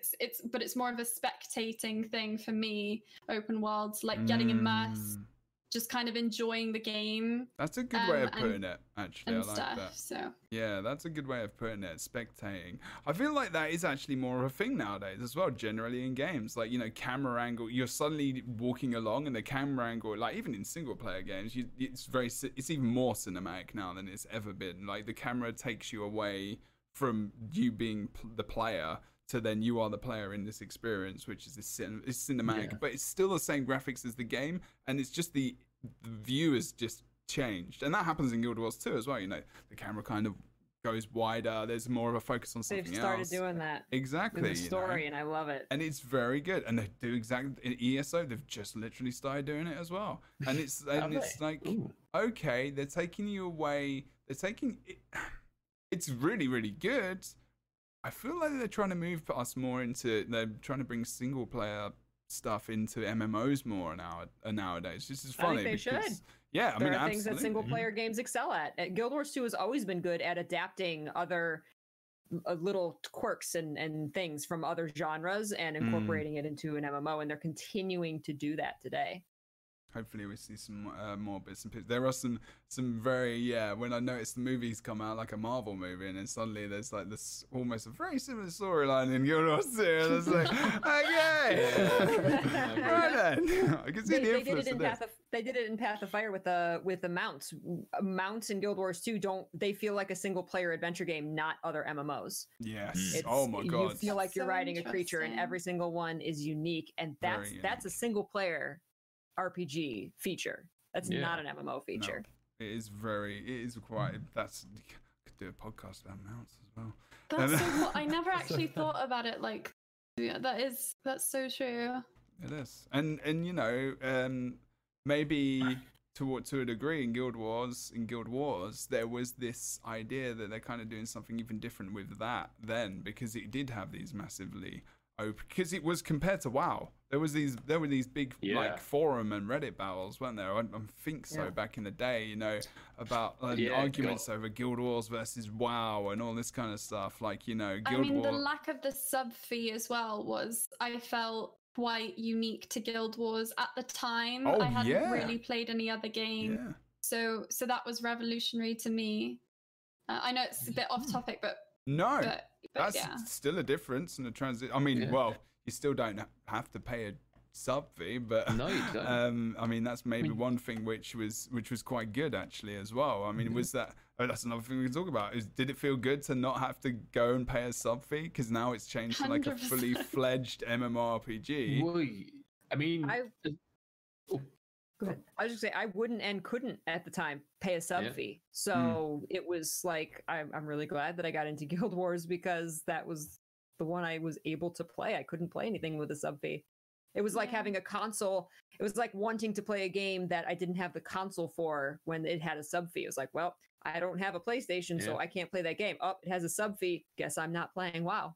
It was simple as that. I couldn't afford it. So Guild Wars was right there to gobble me up because I couldn't pay a sub fee. Yeah. And here we are today. It was that. Actually, there's. And now you've got 10 MMOs. You pay sub fee as well. Yay! Now I am playing an MMO with a sub fee. But yeah. Same. There's actually. I've just remembered another piece to the story of how I got into Guild Wars. But yeah, as I said at the beginning. You know, we couldn't afford a sub. We couldn't afford a sub fee, and also now I think back to it is that neither of our computers were powerful enough to play Oblivion. So we needed so we can play. That sounds so bad, doesn't it? But honestly, it was. But that's the market. That's a market of people to reach, a market of people, and that, you know, cell phone gaming exists. You know, cell phone gaming, we'll be talking about how it's going to be, you know, in the future it's going to be ridiculously popular because everyone has a screen, and you know, Stadia and all this kind of stuff coming up. You know, in the distant, I don't know how far away, but you know, if we can play these games on whatever device, as long as you got a screen, it's not going to matter. You know, the more that it's going to be good for everyone, and you know, as we grow, you know, we've all got different PCs with different specs. The lower spec games that are still able to keep up in some kind of modern way, where you haven't got that sub fee and everything, like old school, you know, RuneScape, for God's sake. I mean, all these old school games, you know, that are just still so popular because you can play them on whatever you want. Massive comeback in the last few years. Oh yeah, absolutely. Old school RuneScape.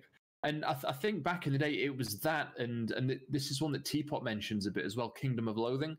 Which is like a browser-based it's not exactly an MMO, but it's like a browser-based RPG. And there's a version that you can buy in Steam now called West of Loathing. But it was kind of like these sort of online games where you could interact in a limited capacity with people, especially when RuneScape was still browser-based. Right. God, that was awful. But it was it was though, wasn't it? It was tragic, like piling into the library at lunchtime so you could play RuneScape. I'm trying to remember what I actually did like at school, when I don't think I wasn't into MMOs until, I mean, you talking about the library, I mean, they didn't really come out until I was at uni, so and it's like I remember WoW, and I was like almost finishing university when that came out, and it's like the bad times. There we go. Oh, God, I remember sitting in front of my PC playing PlanetSide, which was my first proper. PlanetSide was dope. Oh yeah, well, I used to smoke like 20-pack of Marlboro Reds a day playing that game. It was bad. It was bad. Guild Wars. Have you ever seen or heard of PlanetSide? Anyway, this is not a PlanetSide podcast. Okay, I just mentioned that. It's of course, it's a good game. That doesn't mean we're going to talk about it. There's many good things in life. I'm not going to talk about my favorite pair of socks, am I? But speaking of PCs, I did want to add that one of the reasons why I couldn't get into Guild Wars 2 at launch was it just shat on my PC. Like, obviously, I was quite young. Yeah, it still does for many people. That's okay. But it was so difficult to appreciate the beauty of Guild Wars 2 at the time. Like, now I can play it and it looks wonderful, and I have the setup to do so. But at the time, I couldn't. All I saw was just like circles, and I was just like, no, back to Guild Wars. There is these good things about it then that they have kind of kept this very similar then. I mean, the no sub fee, that same feeling of, the accessibility to the game, which is good. And, go on. I was just going to say, I think if they had included a sub fee with Guild Wars 2, that would have killed it dead in the first year. It would have been a wild star, wouldn't it? Probably. Oh, yeah. Absolutely. WildStar didn't need a sub fee. There was more reasons that messed up, but I think the sub fee was a big mistake. Oh yeah. There was, WildStar's history was really, really, really troubled. But yeah, one of the big issues was the sub fee. And 40-man raids. Was it 40? Or was it 20? I can't remember. It was it was 40. It was 40. Yeah. 40-man raids. What 5 or 6 years after the heyday of 40-man raids? Yeah, and wow, and that was a big issue. But I mean, again, I could do a podcast on that. I guess this is why, to kind of some extent, that both kind of Guild Wars 1 and Guild Wars 2 ArenaNet recognized that having smaller group content. And maybe it is a little bit easier or more accessible or whatever than your big 40-man Onyxia raids or whatever. But having that kind of smaller kind of end game content, while the challenge is still there, it's at the same time it becomes more accessible because it's easier to find a group. And even spamming looking for group in the aerodrome today, it's kind of similar to looking groups in Tomb of Primeval Kings or even in Temple of the Ages, waiting to kind of go into those endgame areas, or even like Urgor's Warren, the Deep, that kind of thing. And even though what was the what was the very last dungeon in Either North? A Time for Heroes? No, that wasn't a dungeon. That was the Duncan the Black. Him. Can't you take like 12 people in for that one? Or am I just misremembering that completely? Don't remember. I know that there are some instances that very rare places that you can take like 12 people. Yeah, there was one in Factions where like two groups of 8 would team up. Okay. Yeah, that was cool, that one. Absolutely impossible if there was no way to get like the mass if there wasn't another party coming in, because you just got swarmed by afflicted. I think it's good that that is something that I appreciate about Guild Wars 2, is the ability to have like massive squads. Like, that feels so good. Like, coming from Guild Wars 1, where I would get happy seeing like 5 green dots on my map, with like all the little green triangles for minions and stuff, and feeling so strong, like, oh, this is our group. Like, going into Guild Wars 2 with the big squads, things like that does feel really good. So I'll give it to that. Guild Wars 2 it's a good change. I like it. So there is a mix of like these kind of different things, like you like this way, you appreciated it like this in Guild Wars. And then Guild Wars 2, even though maybe they've kind of tried to replicate some different things, with trials, with some more raids, with different experiences as well. I mean, I guess the story instances are kind of, in a way, similar-ish to some kind. No, they're not, are they? I was trying to stretch it. I'm sorry. Unless they made it like a hard mode where you could where it was a bit longer maybe, and there was like some kind of difficulty involved in the story. I mean, I think, not to like crap on anyone's experience if you have found bosses in Guild Wars 2 difficult. There are some which do have mechanics, and there is some which are a little bit troublesome. For just, if you're just playing kind of casually for Guild Wars 2, there is some challenge there. I do feel like there could be some kind of, because I know there's hard modes in Guild Wars, right? Yeah. Not something that really transitioned over to Guild Wars 2, right? other than raids? No. Not really. No.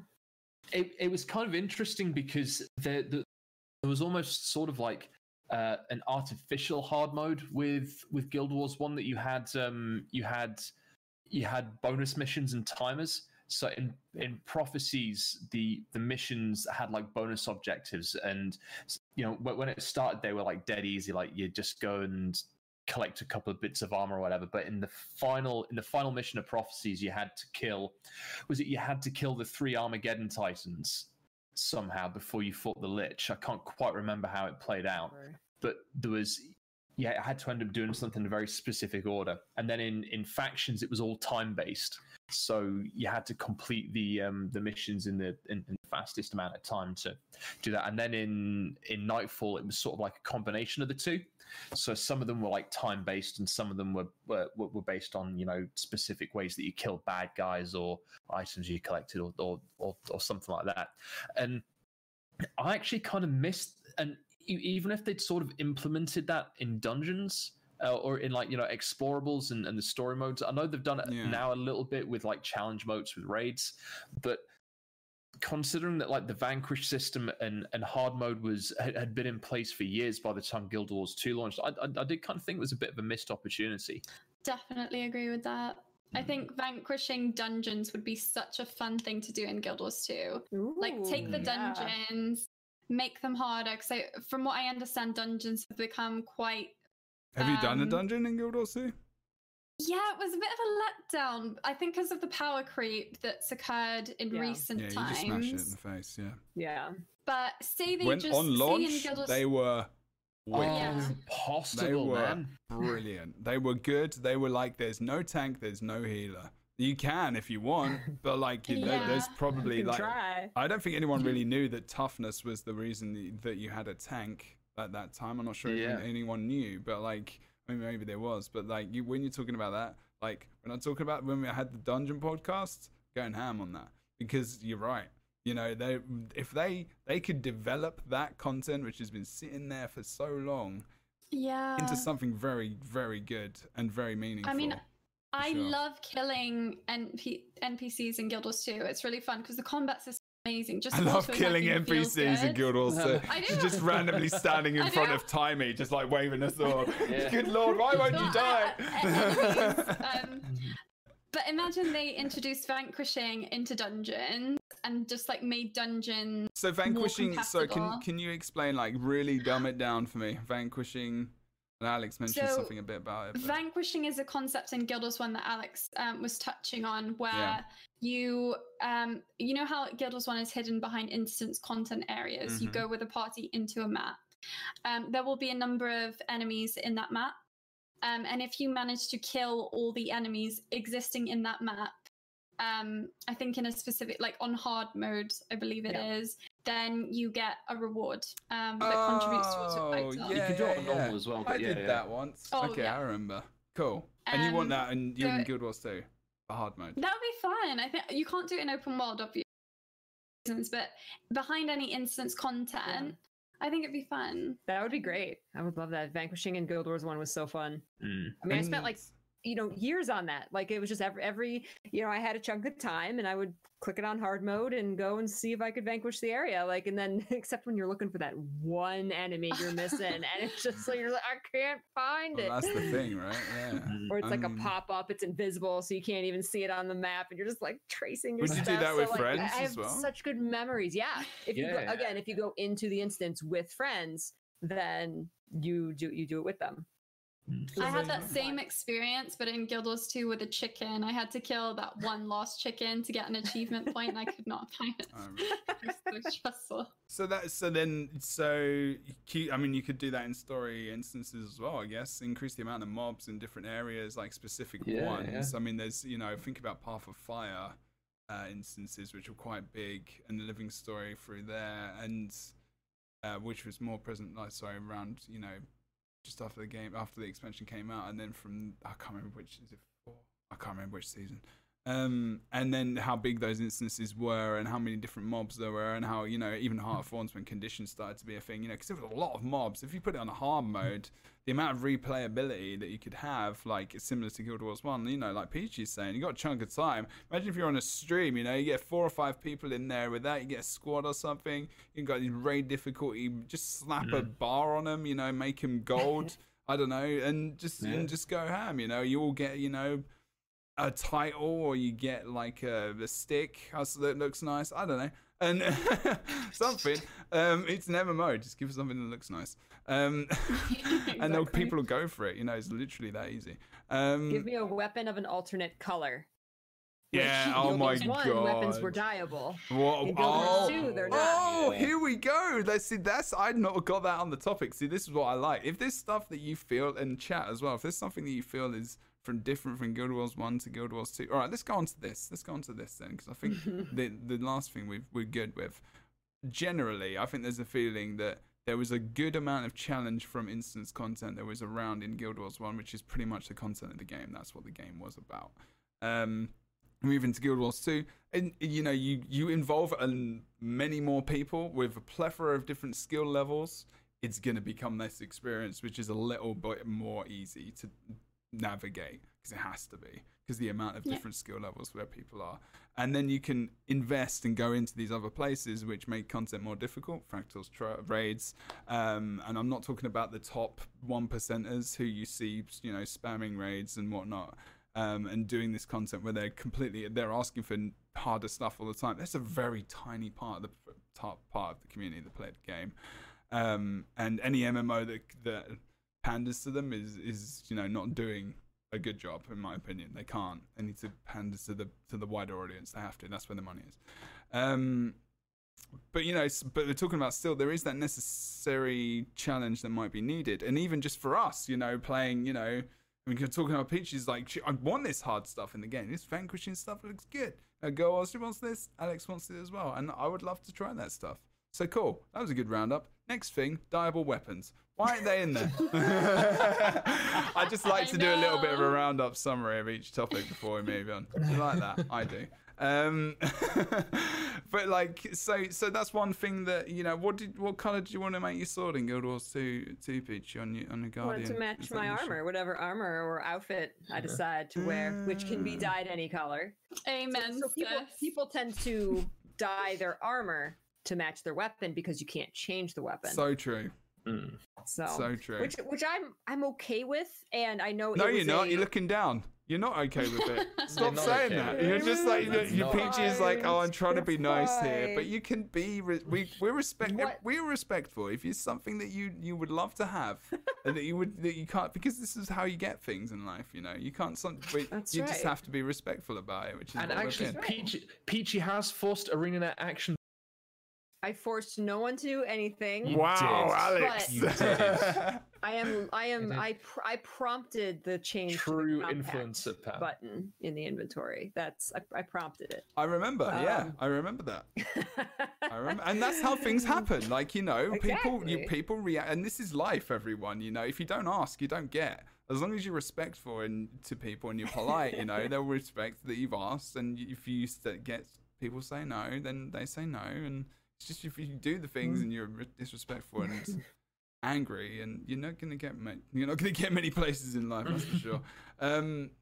So what I want now is, weapons-wise, I would love more. They've done it a little bit in Guild Wars 2, but since weapons aren't dyeable, there are some places in the game where the different achievements, like Super Adventure Box, different achievements, you can get the same weapon in a different color. And because they're shiny and bright, it's very obvious. Oh, this person has the orange one, that's from dailies. They have the red one, that's from hard mode or whatever it is, tribulation mode. And there's like a gold one and there's a blue one. And so if you're carrying around an orange weapon, people who know how you got that achievement, it's like carrying around an achievement. I like that. So I would love to see more. Instead of creating a brand new weapon, just change the color. So then we have color options on our favorite weapons, but you might have to achieve something different to get it. I love that idea. Clip it. Yeah. Clip it and ship Clip it and send it on. Indeed. It's a good idea.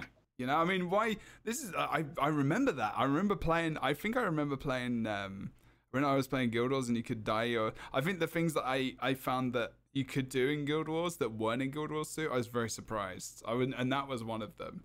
I was like, you can dye your weapon. What? And you're right, you know, every time, you know, you look at the weapons, if I want to have a character which wears, you know, that has black and white dye, I'm grabbing, you know, I can't remember what the weapon's called, but it's the half black and white themed weapon called set. I know what you mean. They're dead nice. They're like, I can't remember. Or I'm going for the chaos stuff, or am I going for, like, you know, all this specific stuff? I'm not just like the Equinox set. That's what they're called. Yeah. That's right. Yeah. Okay. Cool. Mm-hmm. Everyone's on it. Well done. And you're right. You know, that's sad, isn't it? I'm just thinking about that. God damn it! Like, there's some really good skins, but they're just gold. And I'm like, I don't necessarily want to be gold, man. I'm like, you know, can I have this super adventure box skin with this really dark looking armor? I mean, if I colored it like black or like dark red, or I mean, you know, at least it would be on theme. But I can't do that, man. I like my super adventure box shield. But it doesn't really look like demonic and like depraved and stuff, does it? Unless they change the color. I mean, I don't know if you could actually do that with that shield. Can we appreciate though that back pieces are starting to be dyeable? I'm so glad they have on the case. Yeah. Not older ones. The ones that are already out that are not dyeable will not become dyeable, but new ones like capes that are coming out. They are. Yeah. And there's I think there's another one that was released that wasn't a cape that was dyeable. I forget what it was. But yeah, actually, back pieces. And you couldn't have capes in Guild Wars, could you? Sorry, you could have capes in Guild Wars, but not on launch of Guild Wars 2. It was a glorious day. It was a glorious day. That was something as well. Capes. Yeah. I was like, wow, this is amazing. That was another thing in Guild Wars where I was like, I've got a cape. I remember running. I think there's a clip of me running around being like, I've got a cape in Guild Wars 1, and this game is like how many ever years old, and in Guild Wars 2, no. What was happening? But then, capes came out, and I was like, okay, this is actually... I know that capes are a difficult thing in every MMO, like unless they've been developed from launch. Like, I know Rift, with Tryon, I know they employed a specific company which made capes in games. But it was actually a dedicated cape company. Cloth physics. Yeah, absolutely. Yeah. And it was like an actual thing that I don't think they just focused in capes, but I think it was something about the technology to fit the cape on the character and make it, you know, land correctly. You've got clipping, and with Guild Wars, you've got the different races. Like putting a cape on a Char is very different than putting a cape on a human. Absolutely, because you've got an extra curve at the back, and you know, it's just how it comes down. You've got the weapons on the back, you've got back pieces, and obviously it's still not perfect. Weapons and back pieces just clip. Well, the cape is a back piece, but weapons just clip. They're just gonna clip. I don't even see clipping anymore. No, it's an accepted thing, isn't it? Yeah, it's just like this is gonna clip, and it's gonna be. My immersion was broken many years ago in the clipping business. But yeah, it's kind of funny how, and now these things are starting to come in, so maybe they are going to start to bring all these bits and bobs, I guess. You can toggle weapons and you can toggle all these bits and pieces, I guess, but it's still nice to have this stuff looking like it's not going to clip. Yeah, that's what it's not that I'm majorly hung up on this. No, not really that bothered. Just hyped about clips. The weird thing was with dyes, there were just some, I guess dyes in general, there were just some very weird arbitrary things that were either not carried over or implemented in Guild Wars 2, like the fact that you couldn't dye back pieces or weapons, I mean, obviously, you know, they got rid of the mixing thing, but there's like 400 or 500 what did you say? But what you said? But something, and it went quiet because you cut out at times. Oh, sorry, dye mixing was a thing. Like you could buy like different dyes. And what was really, really great about Guild Wars 1, especially with it wasn't only the dye market, but it was the rare materials market as well. That it was actually like its economy. There was an economy built in behind it, so it was all the prices fluctuated on supply and demand. So depending on how many people sold them, price went down.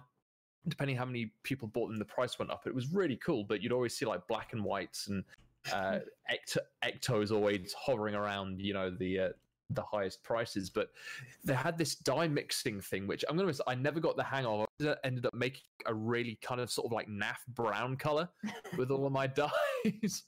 And but there were some amazingly talented people with it, and there were huge Wikipedia articles about how to get these specific colors.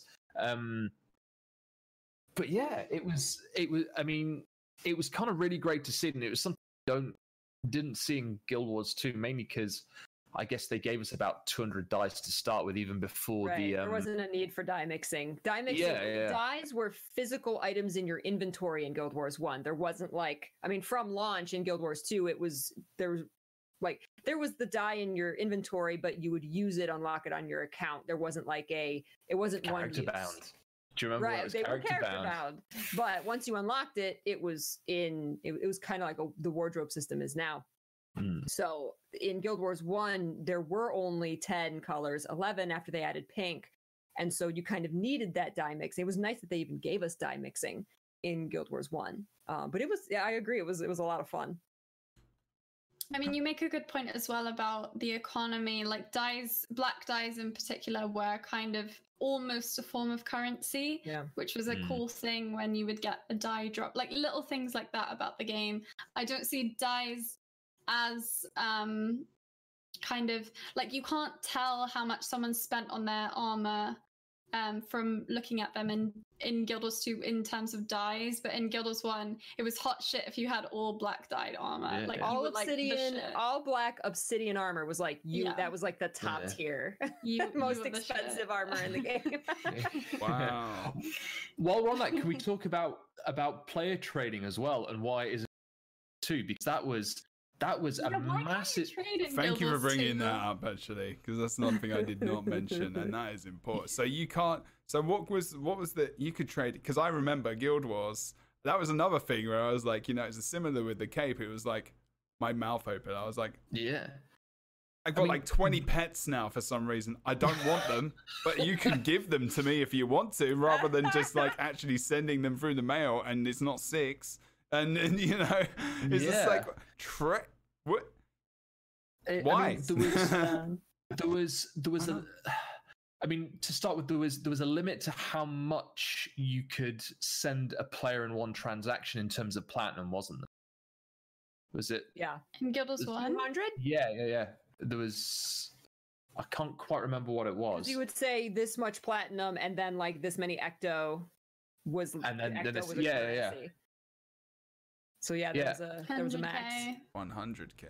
Yeah, and it was it was for like ridiculously rare stuff, like I can't even think now, but it got to the point where it's like for elemental swords and all kind of stuff that was like uber rare drops. But the only reason that I can think that they got rid of player trading was kind of to promote the trading post. And in kind of a way, it's actually very, very clever, because we kind of complain that as years have gone by, we've kind of, all of the major podcasts and Reddit threads and players have touched on the fact that gold has progressively become worth less and less as the games got older. But I think they inadvertently put in probably the most effective gold sink that the game's ever had in the trading post when it takes the fee. I'd be really interested to see the statistics of how much gold is just reabsorbed back into the system in Guild Wars 2 every day just through trading post fees. True. But I think that was, if they certainly didn't think of it, it was a very, very beneficial unintentional side effect that they put that gold sink in. And I don't know, I guess maybe it gave them a little bit more control over the economy, and maybe gave them that little bit of a gold sink, or I guess maybe if they were starting to think about something like the gem store, because the cash store in the first game, it was just done through a browser page. It wasn't really incorporated into the game. But yeah, it was just kind of weird. So I mean, I don't know whether there was one at a trading post. Yeah. Oh man. I mean, that was the big transition as well. A trading post. I mean, you There's have no to have Spamodon one. in Guild Wars 2. Yeah. Yeah, I mean, you don't need to like. I mean, Guild Wars 1. I mean, people probably wish that there was one, just because there were all these players that could access this thing, which you could sell items on, I guess, but they wouldn't. And Guild Wars 2 is like, it is now an MMORPG. We have to have a trading post, so we have to have a way for people to do this, because this is just this is inherent of MMORPGs. There's a lot more items in Guild Wars 2 as well to trade. Exactly, and important. Is merchanting something that people in Guild Wars 2 do? Do you ever hear about that, or is the only way to make money by playing the game? There are gold barons about. There's guys that control guilds that, especially in World v World, really, like you can buy like a stone mist capture or something like that, but there's guilds out there that will bankroll an entire economy for a smaller guild or something like that. It's mad, some of the actual like shadow economics that take place in Guild Wars 2 that ArenaNet never even see happening. There was a subreddit called, was it Guild Wars 2 Exchange, where so on the trading post in Guild Wars 2, the maximum amount that an object can go for is 10,000 gold. And of course, if you want to buy like a Chak egg sack or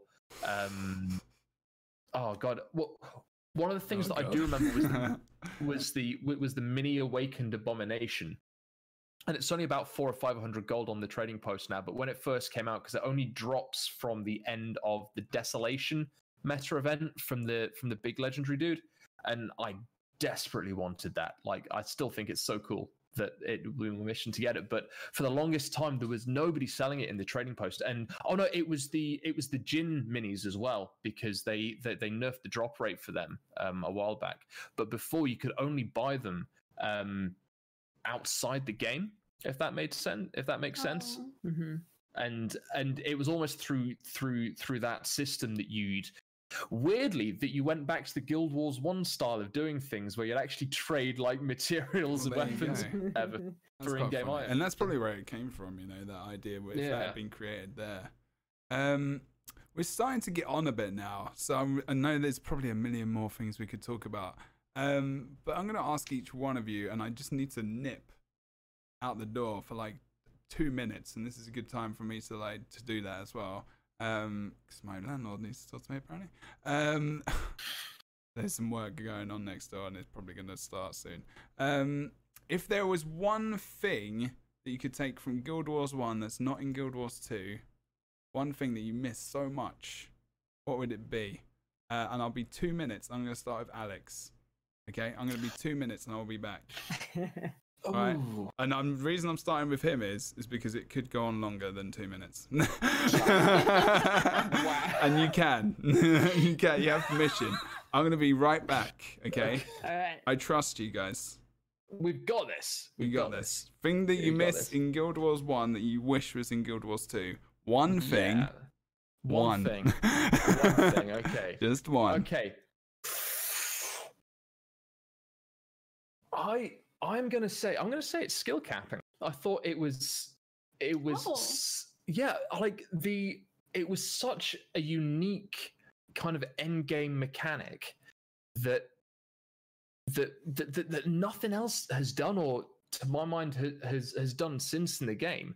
That even once you get all your skins and whatever, and even when you try and buy the elite skills in PvP, the elite skills don't come through to PvE, if I remember correctly.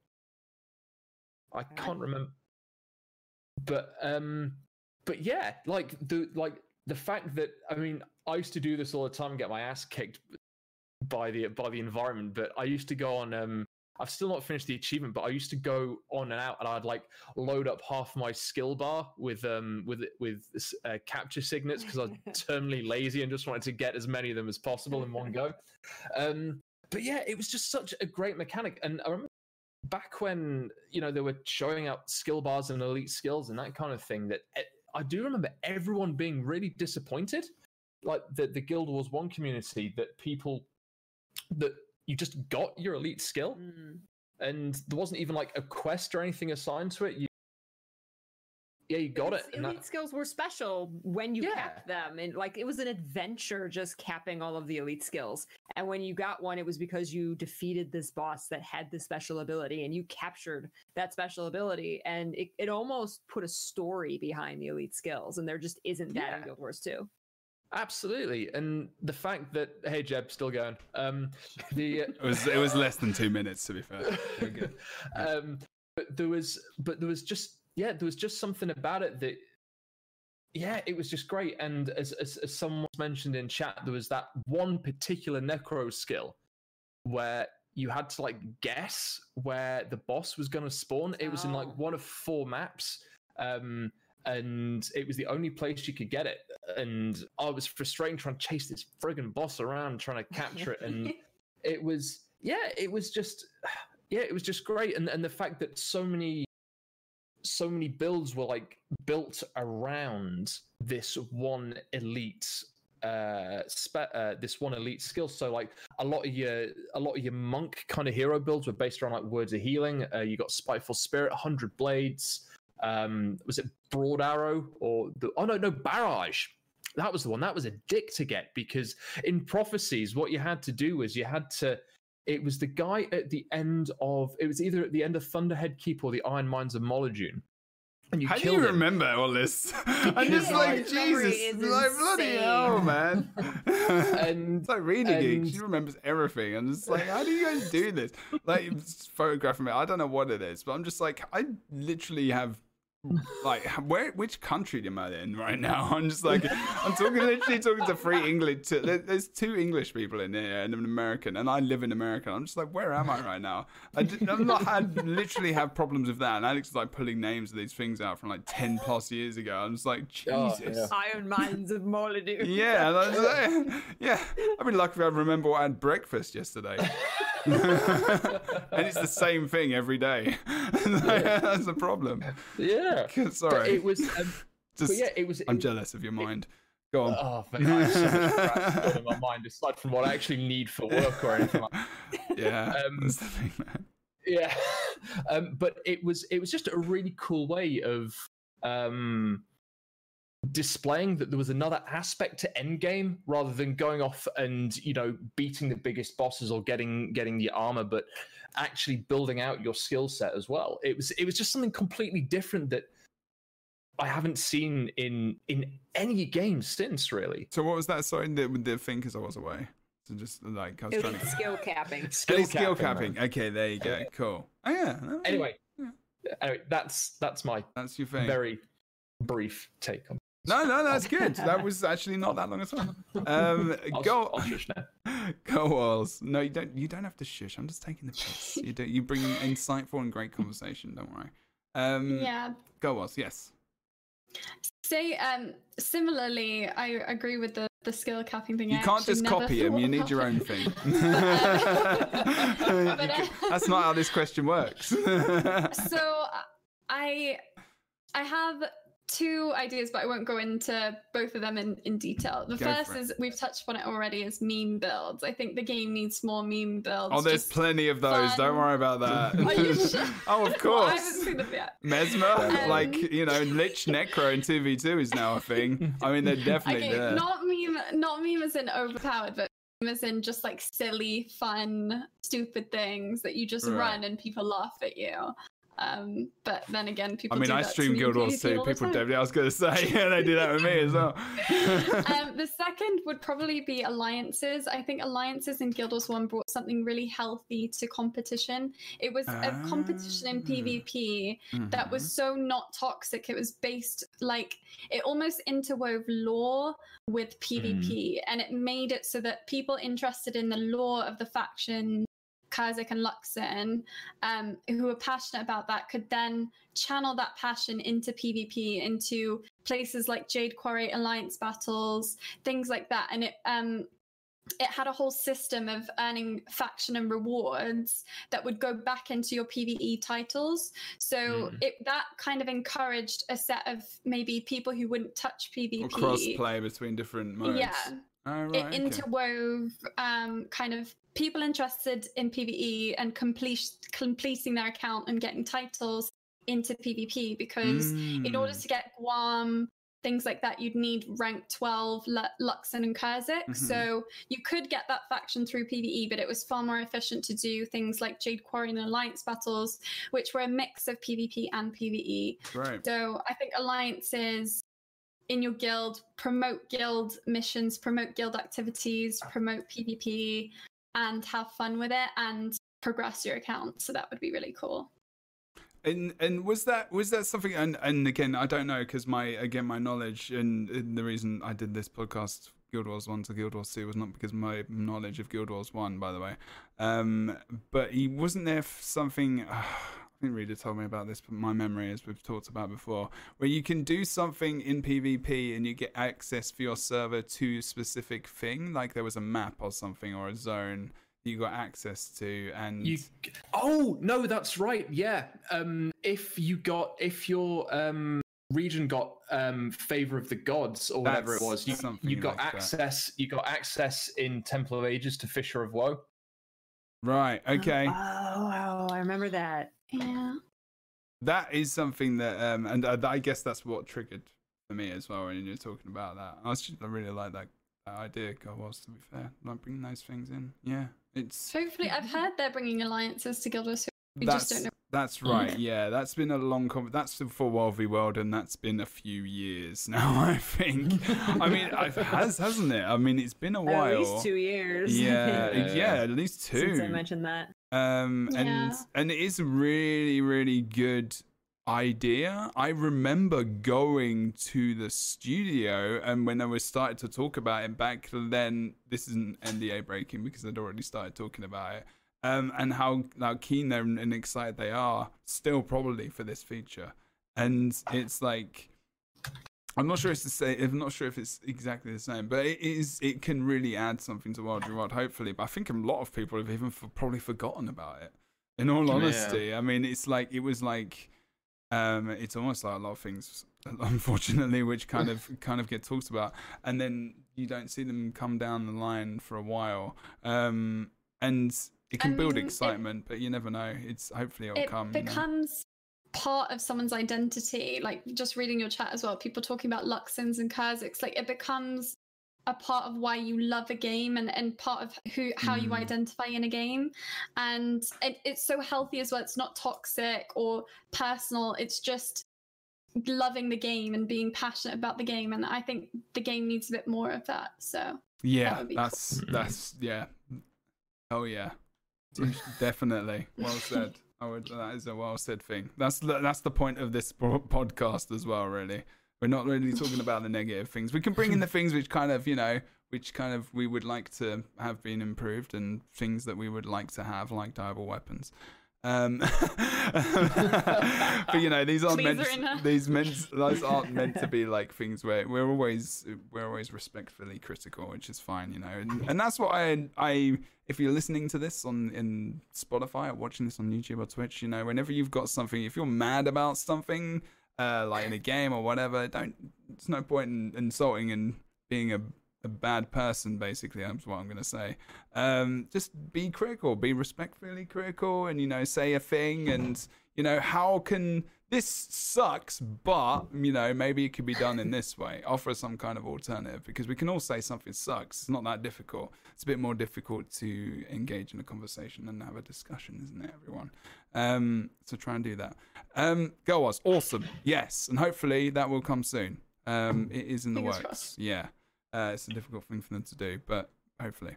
Peachy, the thing from, you may not even remember the original question, so I'm just going to say it again, because I forgot for a second. The thing from Guild Wars 1 that you would love to bring to Guild Wars 2, is it diable weapons? No, it's not diable weapons, because I like my idea of the tiered the achievement colored weapons. I think that's a great idea, actually. Very good idea. I legit would rather have them do more of that than introduce even if weapons. it's a glow or something, even if it was just something like exactly, that. Like, exactly. It's a really good idea. Solid. More of that.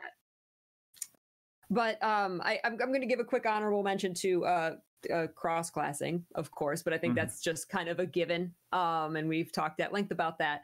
But there's this tiny little feature that is not even needed anymore with mega servers, but that I still miss to this day. And that is Guild Wars 1 had something called the district system. And all was a drop-down menu list of how many instances of the map you were in that existed. So if I was on the NA servers and I was in Lion's Arch, I could push the little drop-down menu for the districts and see how many districts or instances of that map there were. So at any time there was maybe, at its peak, maybe there were 5 instances on NA of Lion's Arch. And so there was that many people. You would know that there was that many people playing the game. Yeah. So, and during holidays is when it got really exciting because you would go to Lion's Arch during Winter's Day. There were hundreds of districts, and it was kind of a gauge for how many players were in the game and playing. And you could see when peak times were. You could see, I loved telling my friends, let's all go meet in District 88. And we would all go to District 88 and party there. And now, granted, we have the mega server system now. You can right-click join in maps. And so, so the Peachy Party was born. That's right. There's no need for it in Guild Wars 2 because you can get into the same instance as someone else. But there was something special about saying, let's meet in this district, let's pick a super high one at Winter's Day because, oh my God, there's that many people playing. Yeah. But also, players came up with things like during Winter's Day, there were timed events and you could pick Dwayna or Grenth, for example. And if more people were on the Dwayna circle, then you would get her headpiece. And if people were on the Grenth circle, you would get the Grenth headpiece. Well, it just kind of became a thing that if you want the Dwayna headpiece, you have to go into an even numbered district. If you want the Grenth headpiece, you go into an odd numbered district. And so the players came up with these ways to hop instances and get the rewards that they wanted by cooperating together. Okay. And we don't have that in Guild Wars 2. I love that. I miss that. Yeah. I mean, now it's just like, it's the mega server is such a good idea. And it's like a lot of the modern things which come in, which you'd think would be that are so beneficial to the game and how it works, but then they take away a tiny little something that maybe was there that players created that actually help them interact a lot more than they do. And I feel like a lot of games do that now, even though like there's quality of life is something which is really, really important to have, especially with like newer players and people growing up now in games and how that's there. But the sense of like really making an effort to do something like that, which actually brings you together more as a group, is starting to kind of fade out a lot more. I mean, obviously people create groups, people connect in many different ways now, and I'm sure this is replicated in many different ways. So I don't want to sound like a boomer, as Girl was put it. But it's gonna be there forever. But there is new in different ways, and I am excited about all these different ways that people can interact with each other in groups. And I always think new technology and all this kind of stuff is awesome. I'm really happy that people can do this kind of stuff, but sometimes maybe there's a tiny little thing that is missing and is kind of replaced with something which takes away from that experience. So actually that's kind of, I like the kind of mix we've got here of different things that people kind of miss as well from Guild Wars 1 to Guild Wars 2.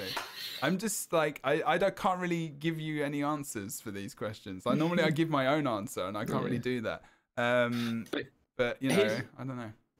Here's one for you, Dropper. Based on everything that we've kind of talked about today, that which one's better? I don't know. I don't know.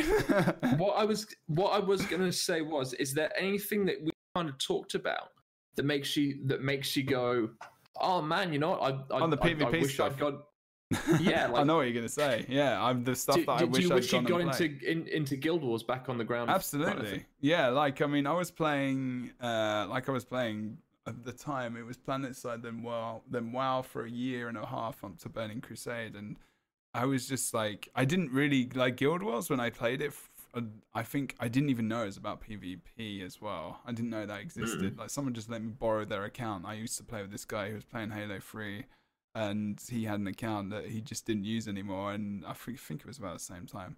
And I got into it that way, and I was like, I played it for a day, I think, and I just went across a bridge, I remember, and not knowing what the hell to do. It was one of the expansions with the Ritualist, I think. I can't remember. Abstractions. Maybe it was, yeah. Yeah. And I was like, I don't know what's going on, and I stopped. And, you know, I think that's because I was still trying to get into the genre, really, and I wasn't seeing anyone around, and I wasn't sure. I didn't think it was an MMORPG and the same as WoW, because I couldn't walk through, like, Ironforge or whatever it was and just be like, oh, there's a dwarf. Which I still can't do in most games, FYI. Bring them back, because I like dwarves a lot. I'm very upset that I can't be a dwarf in any MMO other than Lord of the Rings right now. And Rift. And who's going to play Rift now?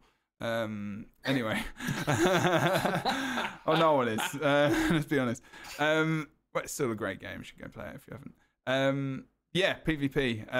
The GVG thing that I missed out on, that everyone was banging on about for God knows how long, because I was there, the insurgents of GVG in Guild Wars 2. I was one of the first people that ever competed in that with a load of other people. And all the people who are into it now, and all the streams that are around now, when we used to gather on the World v World map at the bottom where the mill is, the tower, the spinning wheel thing, whatever it's called. That's where we used to fight. You used to like watch from the top there, and you used to watch like what was it, 15 versus 15, or 10 versus 10? I can't remember what they made it back then. I think it was just two parties. But, before they put in the squads as well. Or was it squads or whatever? Yeah. Squads came in with Heart of Thoughts, didn't they? Yeah. Because it was before then, when it was just pies, and it was like just watching it from afar. I mean, that was before it went into the arena that they've got now in World v World or anything else. And ever since then, I was like, I've never got to play this thing in Guild Wars. Never got to play this thing, and it just looks so good. And there's what Girl Wars is talking about as well. I mean, I was lucky enough that I got spectating, and they, like, for me, other than arenas, like, you know, and partners do as well, affiliates or whatever, can watch all automated tournaments and stuff. And it does allow us to have these streams where people can gather together and watch, which is good. Which I feel they still would do, because people can offer commentating and stuff. But people, unfortunately, I think they feel like I don't think they can get that many people in there to watch. I think system-wise, it just doesn't work. The system isn't there that was there in Guild Wars, and that's a big shame. And, you know, that's something which I think, you know, they're missing a lot in Guild Wars to get more people involved and to watch those people and be like, I can learn from that person by just pretty much, I don't want to say stalking them, but watching their gameplay, and how unique that player is, because you can connect to them, and it would have been quite cool. But I don't know. I mean, at least you got Twitch for that nowadays, so that's not too bad. You can go and watch that person play. You know, I mean, you know, if you think about Syndranet, for example, doesn't really talk a lot on this stream. He just plays. And, you know, he's got a lot of people in there watching him because he's damn good at the game, and he's got a lot of insightful comments, and he knows what he's doing, you know. And that's the kind of that's the kind of streamer he is. He's bloody good at the game, and that's where you go. I'm sitting there for hours and just watching him play Thief, you know. It's just the way it is. I'm not saying he's not funny or entertaining as well, by the way. It's just like, you know, that's mainly what he does. And I think that's one thing that, I kind of wish maybe that I'd been involved, but then again, I wouldn't have had the experiences in other games like PlanetSide, Halo 3, Warhammer Online, all these games that were so good and important as I was growing up. But like, for you guys, like, it's really nice to hear the passion that you had for the game and the things you remember and the things that you kind of wish would transition over, but may not work now in 2020 or 2012 when it released. And it's such a different landscape, and I know, and again, it does sound like a bit of old as it was back in my day, but even even when you look at single player games these days, that the shift, not necessarily in complexity, but just the shift in how any game plays compared to 2005 to 2020, there's much less of a here's the game, off you pop, have fun. I think the only game that's really kind of done that in the last 5-10 years has been Dark Souls, and even Minecraft now has like a tutorial, whereas before, when it was still in beta or whatever, that it just dropped you in the middle of a forest and said, well, it didn't say anything, but it was it was just a completely different environment. And I think a lot of things that perhaps catered to a more hardcore and focused audience perhaps wouldn't work quite as well today. And I think we kind of see that reflected in the direction that Guild Wars 2 has gone in terms of its increased levels of accessibility. Yeah.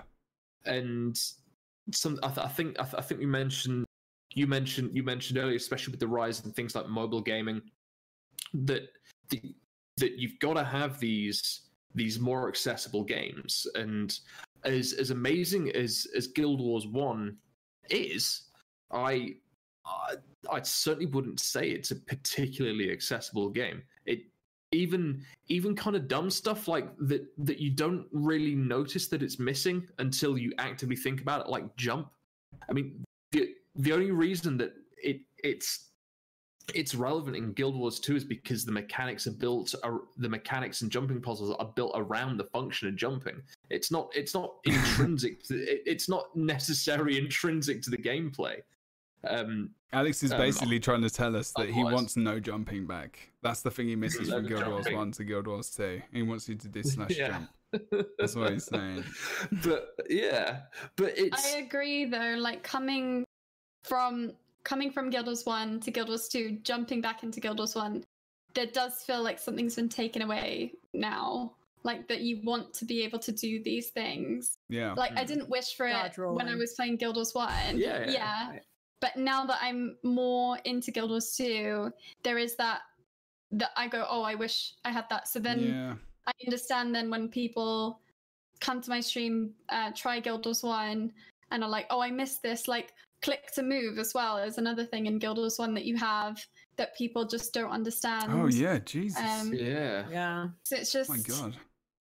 But that's the thing, both games are amazing and in their own right, and it's which is probably why it's still going, right? And it's still there. Exactly, it exists. Okay, it's in maintenance mode or whatever, but they still care about it and touch it up at times, and they advance the way it works. If there's a technology they've developed, they try and slide it into there, right? I mean, they've done that in the past. I mean, I remember Wooden Potatoes made a video about the draw distance a fair while ago, which there's something like that increased. I know there's been dedicated dev who left, I believe, ArenaNet that Girl Wars had made a video about, and there's all these different people who are still very much involved with the game, and it's still, I think if you need that kind of experience, you can go back to that and you can have that. Exactly. But Guild Wars 1 didn't need those mechanics and those things, but because it doesn't, it shows its age when you go back to it. Yeah. That's a very good point. There's quite a lot of games that I play. That's nice. How many games do you play? How many games? I play loads of games.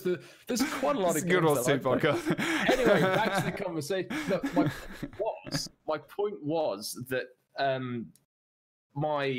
before I got into MMOs and that one of my favorite games ever was Baldur's Gate 2.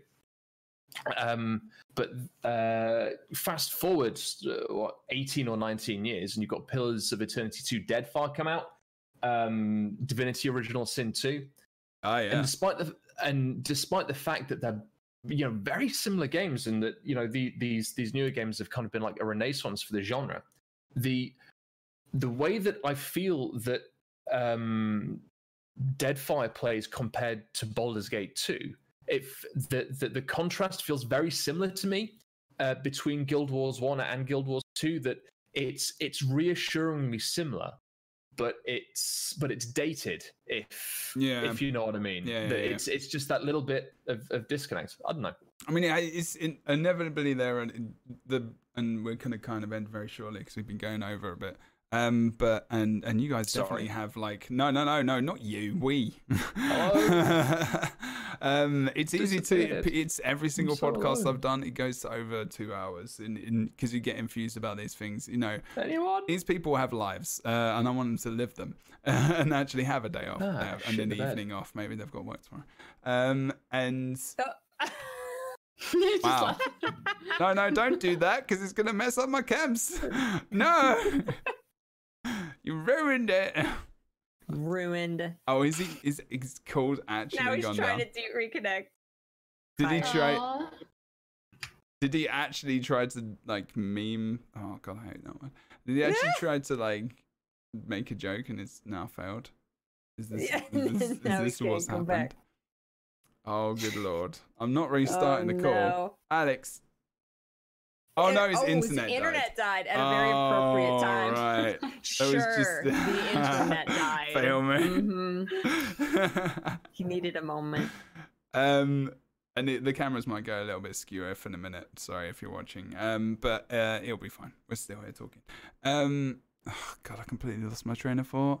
Working towards the end. Okay, yes. The evolution of a game, especially when you've got a sequel which is in an MMORPGs. If you think about, well, I mean, I know there's a RPG, cooperative RPG. There's not many MMOs or like series of games that have another one that's another multiplayer game like this, you know, and the size. You know, you don't have Warcraft 1, World of Warcraft 1 and World of Warcraft 2. There's not many that have this.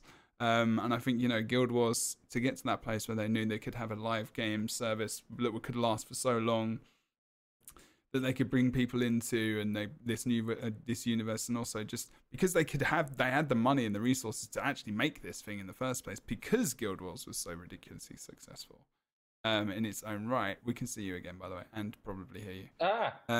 You're good. It's evolution. I mean, they've obviously done better with Guild Wars 2 than they did with Guild Wars 1. They must have, because, you know, I think Guild Wars was more niche. I think in America it was definitely known more of. I mean, obviously Guild Wars and Alex, it doesn't make any sense because 3 of us are English and 2 of you have played it, and so it's like that doesn't even make any sense. And I don't know if that's a true statement, but in my world it didn't exist. And you know, what was this? Sorry, I missed half that. I'm just making a really long-winded comment. That means nothing probably. I'm just talking about the evolution of the Guild Wars 1 to Guild Wars 2, and inevitably there's probably more people playing Guild Wars 2 that ever played Guild Wars, even no matter how good it is, and that's due to many things like accessibility. It's 2020, most people have a PC, so that's one reason, other than the fact that, you know, the game is easy to get. You don't have to pay for it at all. You can play it for free. You know, you can play it for free if you especially if you use a content creator's link today. Oink oink. There is definitely every one of us have that link. If you want to level to level 2 and above, everyone gets this happy sandwich, and I don't know what that means. And don't look at that as a euphemism, because that can mean anything you want it to mean. So I'm going to shut up now. Happy sandwich. Never said that before. Oh, wait a minute. No, yeah, there it is. Okay, that's going out of the head right now. But yeah. Either way, if chat has anything that you would like to ask very quickly, a question about like the Guild Wars 1 to Guild Wars 2 transition, pretty much going to end. And if there's anything that you guys wanted to bring up that you thought, you know what, we're not talking about this one thing from Guild Wars 1 to Guild Wars 2 that didn't really exist. Is there anything else that you guys wanted to mention very quickly? Someone said there is something while chat talks about this. What's a polymock? What's this polymock thing? It's this really annoying side game that Surans came up with. Wow. Pokemon. Yeah, Aurora Peachy hates Asuras, apparently. Not a fan of Polymock. It was sort of like Pokemon, like you All three of you just cringed really hard when I mentioned it. I was like, we were talking about this the other day on stream. I was like, Polymock. And they were like, it's like Pokemon, basically. Yeah, it was like you got like your NAF starter and you did basic attacks at someone else's Polymock thing. And then if you won, you got that one. And it I don't know why people get so mad about it. It didn't even take up that much time. It was difficult. I needed to like look up a guide, like getting to the higher levels, because I think there was like a skill like behind like or an achievement or something behind like getting so far and like past the first couple levels. Like I had a ton of difficulty. So I don't know. It makes me salty. I like how Chet's like Pokemon completely without different. the raising the Pokemon. It was just Pokemon with like your little pieces. You just had them already. It was Yu-Gi-Oh without the trap cards. Wow. Okay. See, this is another thing in the game that I didn't even know about. So, some people in chat are like, they actually like this. Would you like it in Guild Wars 2? I don't know. I'm not sure that would be. No, it's way too late for it. Like it is too late for it. Alex is secretly like, I was in the Polymock scene. I was a big deal. I was under the pseudonym of RPG Alex Polymock Master. Oh, God. I mean, hasn't it even been removed from the Ratasu map now? Like what? I don't think so. Oh, what? The way you could? That was an actual thing in the map. You couldn't go there, but it was labeled. Wasn't it just like you talked to an NPC in Ratasu, and then you were playing Polymock? It wasn't PvP though, right? It was just against like an NPC. Yeah. Oh, apparently it is still there. I'm just wow. trimming, am I going because I'm going to continue streaming after this, and I might go and look at this. No, I'm not. I'm going to do TVT. Do it. Go to Polymock. Or you maybe need pieces though to play. Oh God damn it! You need your little statues. They were like amiibos. Oh, I'm going to rage quit. Polymock amiibos, and I'm done they all now. had skills. I'm done with that. I rage quit before I started. What it was.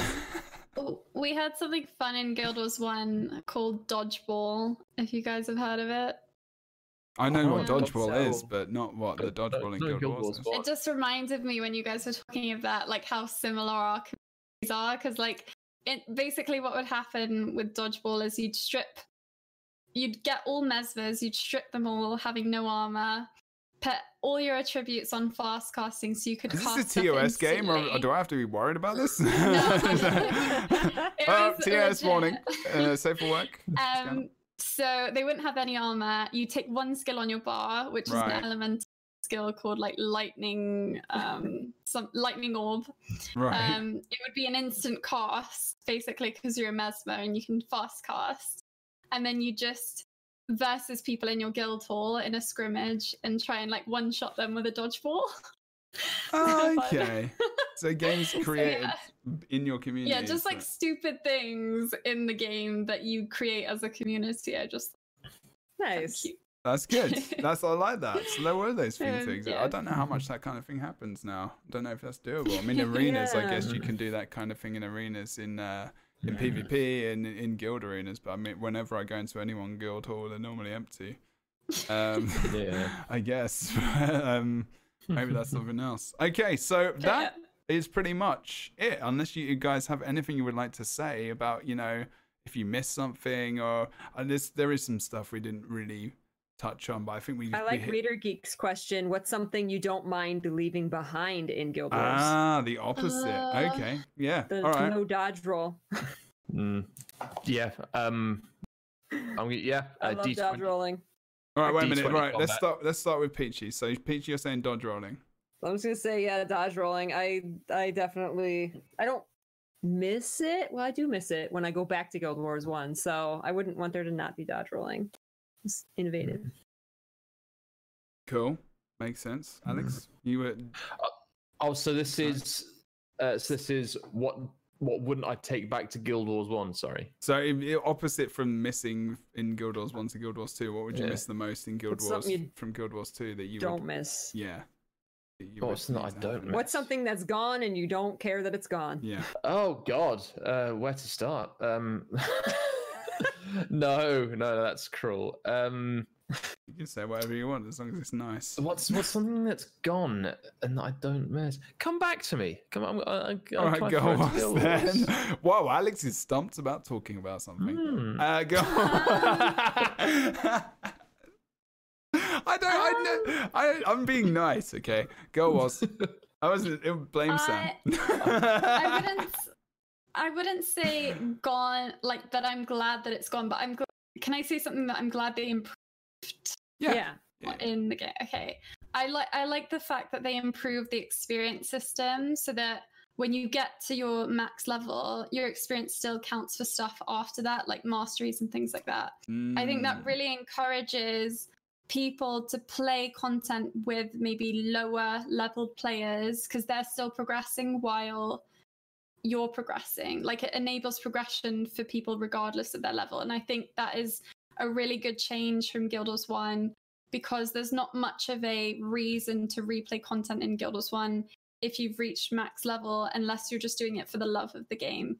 Whereas in Guild Wars 2, you can work on your masteries and it feels like your experience doesn't go to waste. So that's what I love. Yeah, that's a good point. That's actually I don't think anyone had that system at the time when it came out. I know a lot of systems have changed to that, where you can kind of go to another zone as well, and you can just be lower leveled. I know you're still powerful as hell, but you're still lower leveled to a degree, and you can level with friends, and they don't feel like completely that, you're just gonna wreck everything. And then, like you say, these masteries, it's more like the horizontal progression rather than the vertical, which is different now, and you can continue to level and gain XP. I actually wish there was more of that. I think it kind of made me want to have more than anything, to be fair. Nice, awesome. Alex, or like Guild Wars, like there's something in Guild Wars 2 that if you went back to, when you go back to Guild Wars, you're like, I miss this thing in Guild Wars 2 a lot, and I wish it was there to make something good. Do you know what, the inventory system? The inventory system was trash in Guild Wars. It was. I think maybe to some extent it's going back and using it again compared to how much better kind of games have come with inventory management. But I just find it so finicky and small, and even like the Zunlai storage, just a little bit kind of pokey. And like Really Geek said in chat, that putting a deposit all materials thing in where you can just immediately just dunk it into your storage. And if you see, like, Guild Wars 2 inventory system is great. You've got your material storage, you've got your bank, you've got your bags, and you can expand them for gems, admittedly, but whatevs. So it's kind of built on, again, like a relatively basic system that was sort of functional for the time. Like I said, playing Baldur's Gate 2 yesterday, and it's got a very similar inventory system. You've got a very small personal inventory, and then you sort of have to do a lot of kind of chucking stuff around and finding where you can kind of fit stuff, and then very little kind of external storage. So yeah, Guild Wars 2 inventory system, very, very good, I think. Wicked. Okay. So that is going to be the end of our cast. Thank you, Alex, for that last point. Very awesome. Very, very good. Very true. And I think really that kind of goes to explain as well, and what we've been talking about today is that, and the differences between Guild Wars 1, good Lord, and Guild Wars 2. There is a vast amount of experience. They are essentially kind of very different games in their styles. You've got this cooperative RPG, online multiplayer, NES/MMO RPG, whatever you want to call it, with Guild Wars, and then they defined it a little bit more with Guild Wars 2. And this is true. There was a lot more definition added to the game in terms of, we talked about multi-classing, not something you can do anymore. There's a class identity. They've defined these things more. They've defined the way they want it to go. You've got this MMORPG experience where everyone's involved, and maybe there's an opportunity to look back at some of the stuff from Guild Wars that was so successful. For them, but I think there is just a lot more people playing the game now. I think a lot of the vocal people who even stream the game or make content or whatever, played Guild Wars. So there's a lot of that still hanging around, and there's nothing, as long as you enjoy the game for the reason you enjoy the game, then that's fine, you know, and that's the most important thing that you can do, because at the end of the day, it's a bloody video game, right, peoples? Message, okay? Gotta have fun. Yeah. And there is some stuff in Guild Wars that I wish was in Guild Wars too, but we can't have everything, people. And maybe we can in some digital world that we don't know about in the future. Sorry. Start going off on one. That's another podcast. But otherwise, no, I'm really, really glad. There's loads of stuff I didn't know about Guild Wars as well. Even though I went back and played it for like, I tried to play through, I think I played through 2. I think I played through a bit of factions. I can't remember where I got to, but I enjoyed it. But I did miss a lot of the stuff. Like, you know, Peachy's talking about dodging. Like, I was just like, good Lord, V, no. And I was just like, I can't get out. I can't dodge. I just need to click out. I need to move over there. But there was some really, really like challenging stuff, like you guys said, like really difficult things. And I'm like, damn. Everyone's dead. And like, how did that happen? I can't just like beast this. I have to have people with me. I have to work with people, AI. And that's something I did miss out, you know, the fact that, you know, AI doesn't really exist. You have these companions in the story and everything else, which are good, but they aren't really that impactful other than resing you. And that's about the most impact they have, other than the story and the lore, which helps carry the game as well, and your story as the player. But yeah, I think I really enjoy Guild Wars 2, personally. I think we all do, and you know, the old Guild Wars, which is still going. And this has been the first episode, and it's been an absolute pleasure to have you guys. I'm very thankful that you're all here. Very much. And thank you for making it an easy first show, because it was bloody awesome. Really, really good. Oh, thank you for having us. Yeah, absolutely, no worries. And I will bug you guys to join me in future. I would love to. Definitely. If you are listening to this on Spotify as well, or you're watching on YouTube or Twitch, you can actually, and you want the audio version, this will be available on Spotify. Just all you have to do is search for the LightBringers. It will be available a couple of days after normally, or even on the day that it's been recorded. So if this is the first episode, this is information which is very, very useful for you. It's going to be the channel to go and watch it on. I actually lost it then. Is anchor.fm/the LightBringers. You can go and follow it. And then you can listen to it on Spotify and a ton of different services as well. You can also support the broadcast by clicking through the links on the Anchor website. You can support there. You can support anywhere you want to. I would also please make sure that you go and follow all of these guys in all the content that they're producing. And before we go, I'm just going to ask them to plug themselves again. So Girl Wars, what is your Twitch channel? What's your Twitter? What's all the things? And where do you do it? And what times? So yeah, thank you, Jebra, as well for having me. I'm Girl Wars on Twitch. Just go to my Twitch channel. I usually stream in the evenings, around 8 p.m.-ish UK time. Guild Wars and Guild Wars 2, usually. There you go, and that's 12 p.m. Pacific, 3 p.m. Yeah, around about Eastern-ish. Nice. Twitch.tv/Girl Wars. There we go. Alex, what do you do? Hello. How do you do it? Where do you want people to follow you? So you can find me at twitch.tv/RPGAlex, RPG_AL3X, until I decide to change my name again. Not changed it in a year now. It's a record. Well done. It's all about consistency.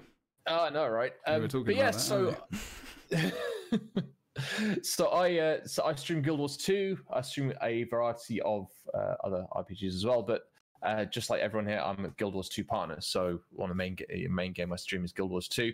I've also got some music stuff coming as well, so kind of like digital recording, that kind of thing. Hopefully be an EP coming out later this year, so any money from that will be going straight to charity. Nice. Yeah, so yeah, and Twitter's the same as well, so RPG Alex there. But yeah. Awesome. And Aurora Peachy?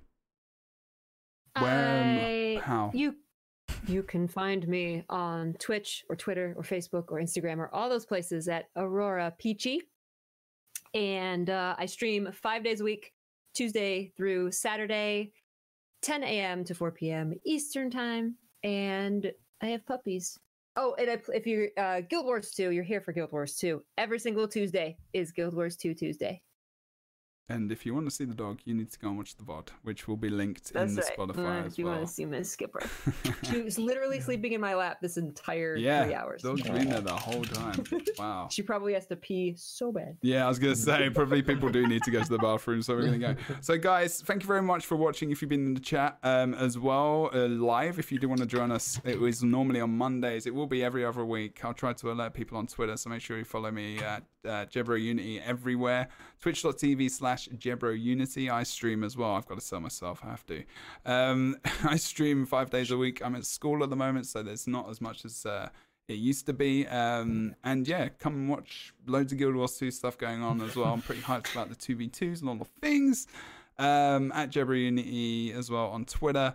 And yeah, come and watch the show. Come and be part of the chat. Come and ask some questions if you want to come and ask some questions. Not sure what the next topic's going to be, but this is a thing that's happening now on the channel. And have some more guests next time.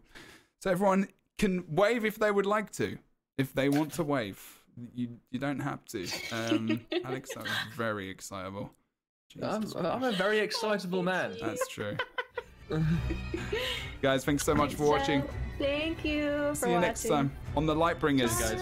The Guild Wars 2 podcast. A brand new Guild Wars 2 podcast. We'll see you next time.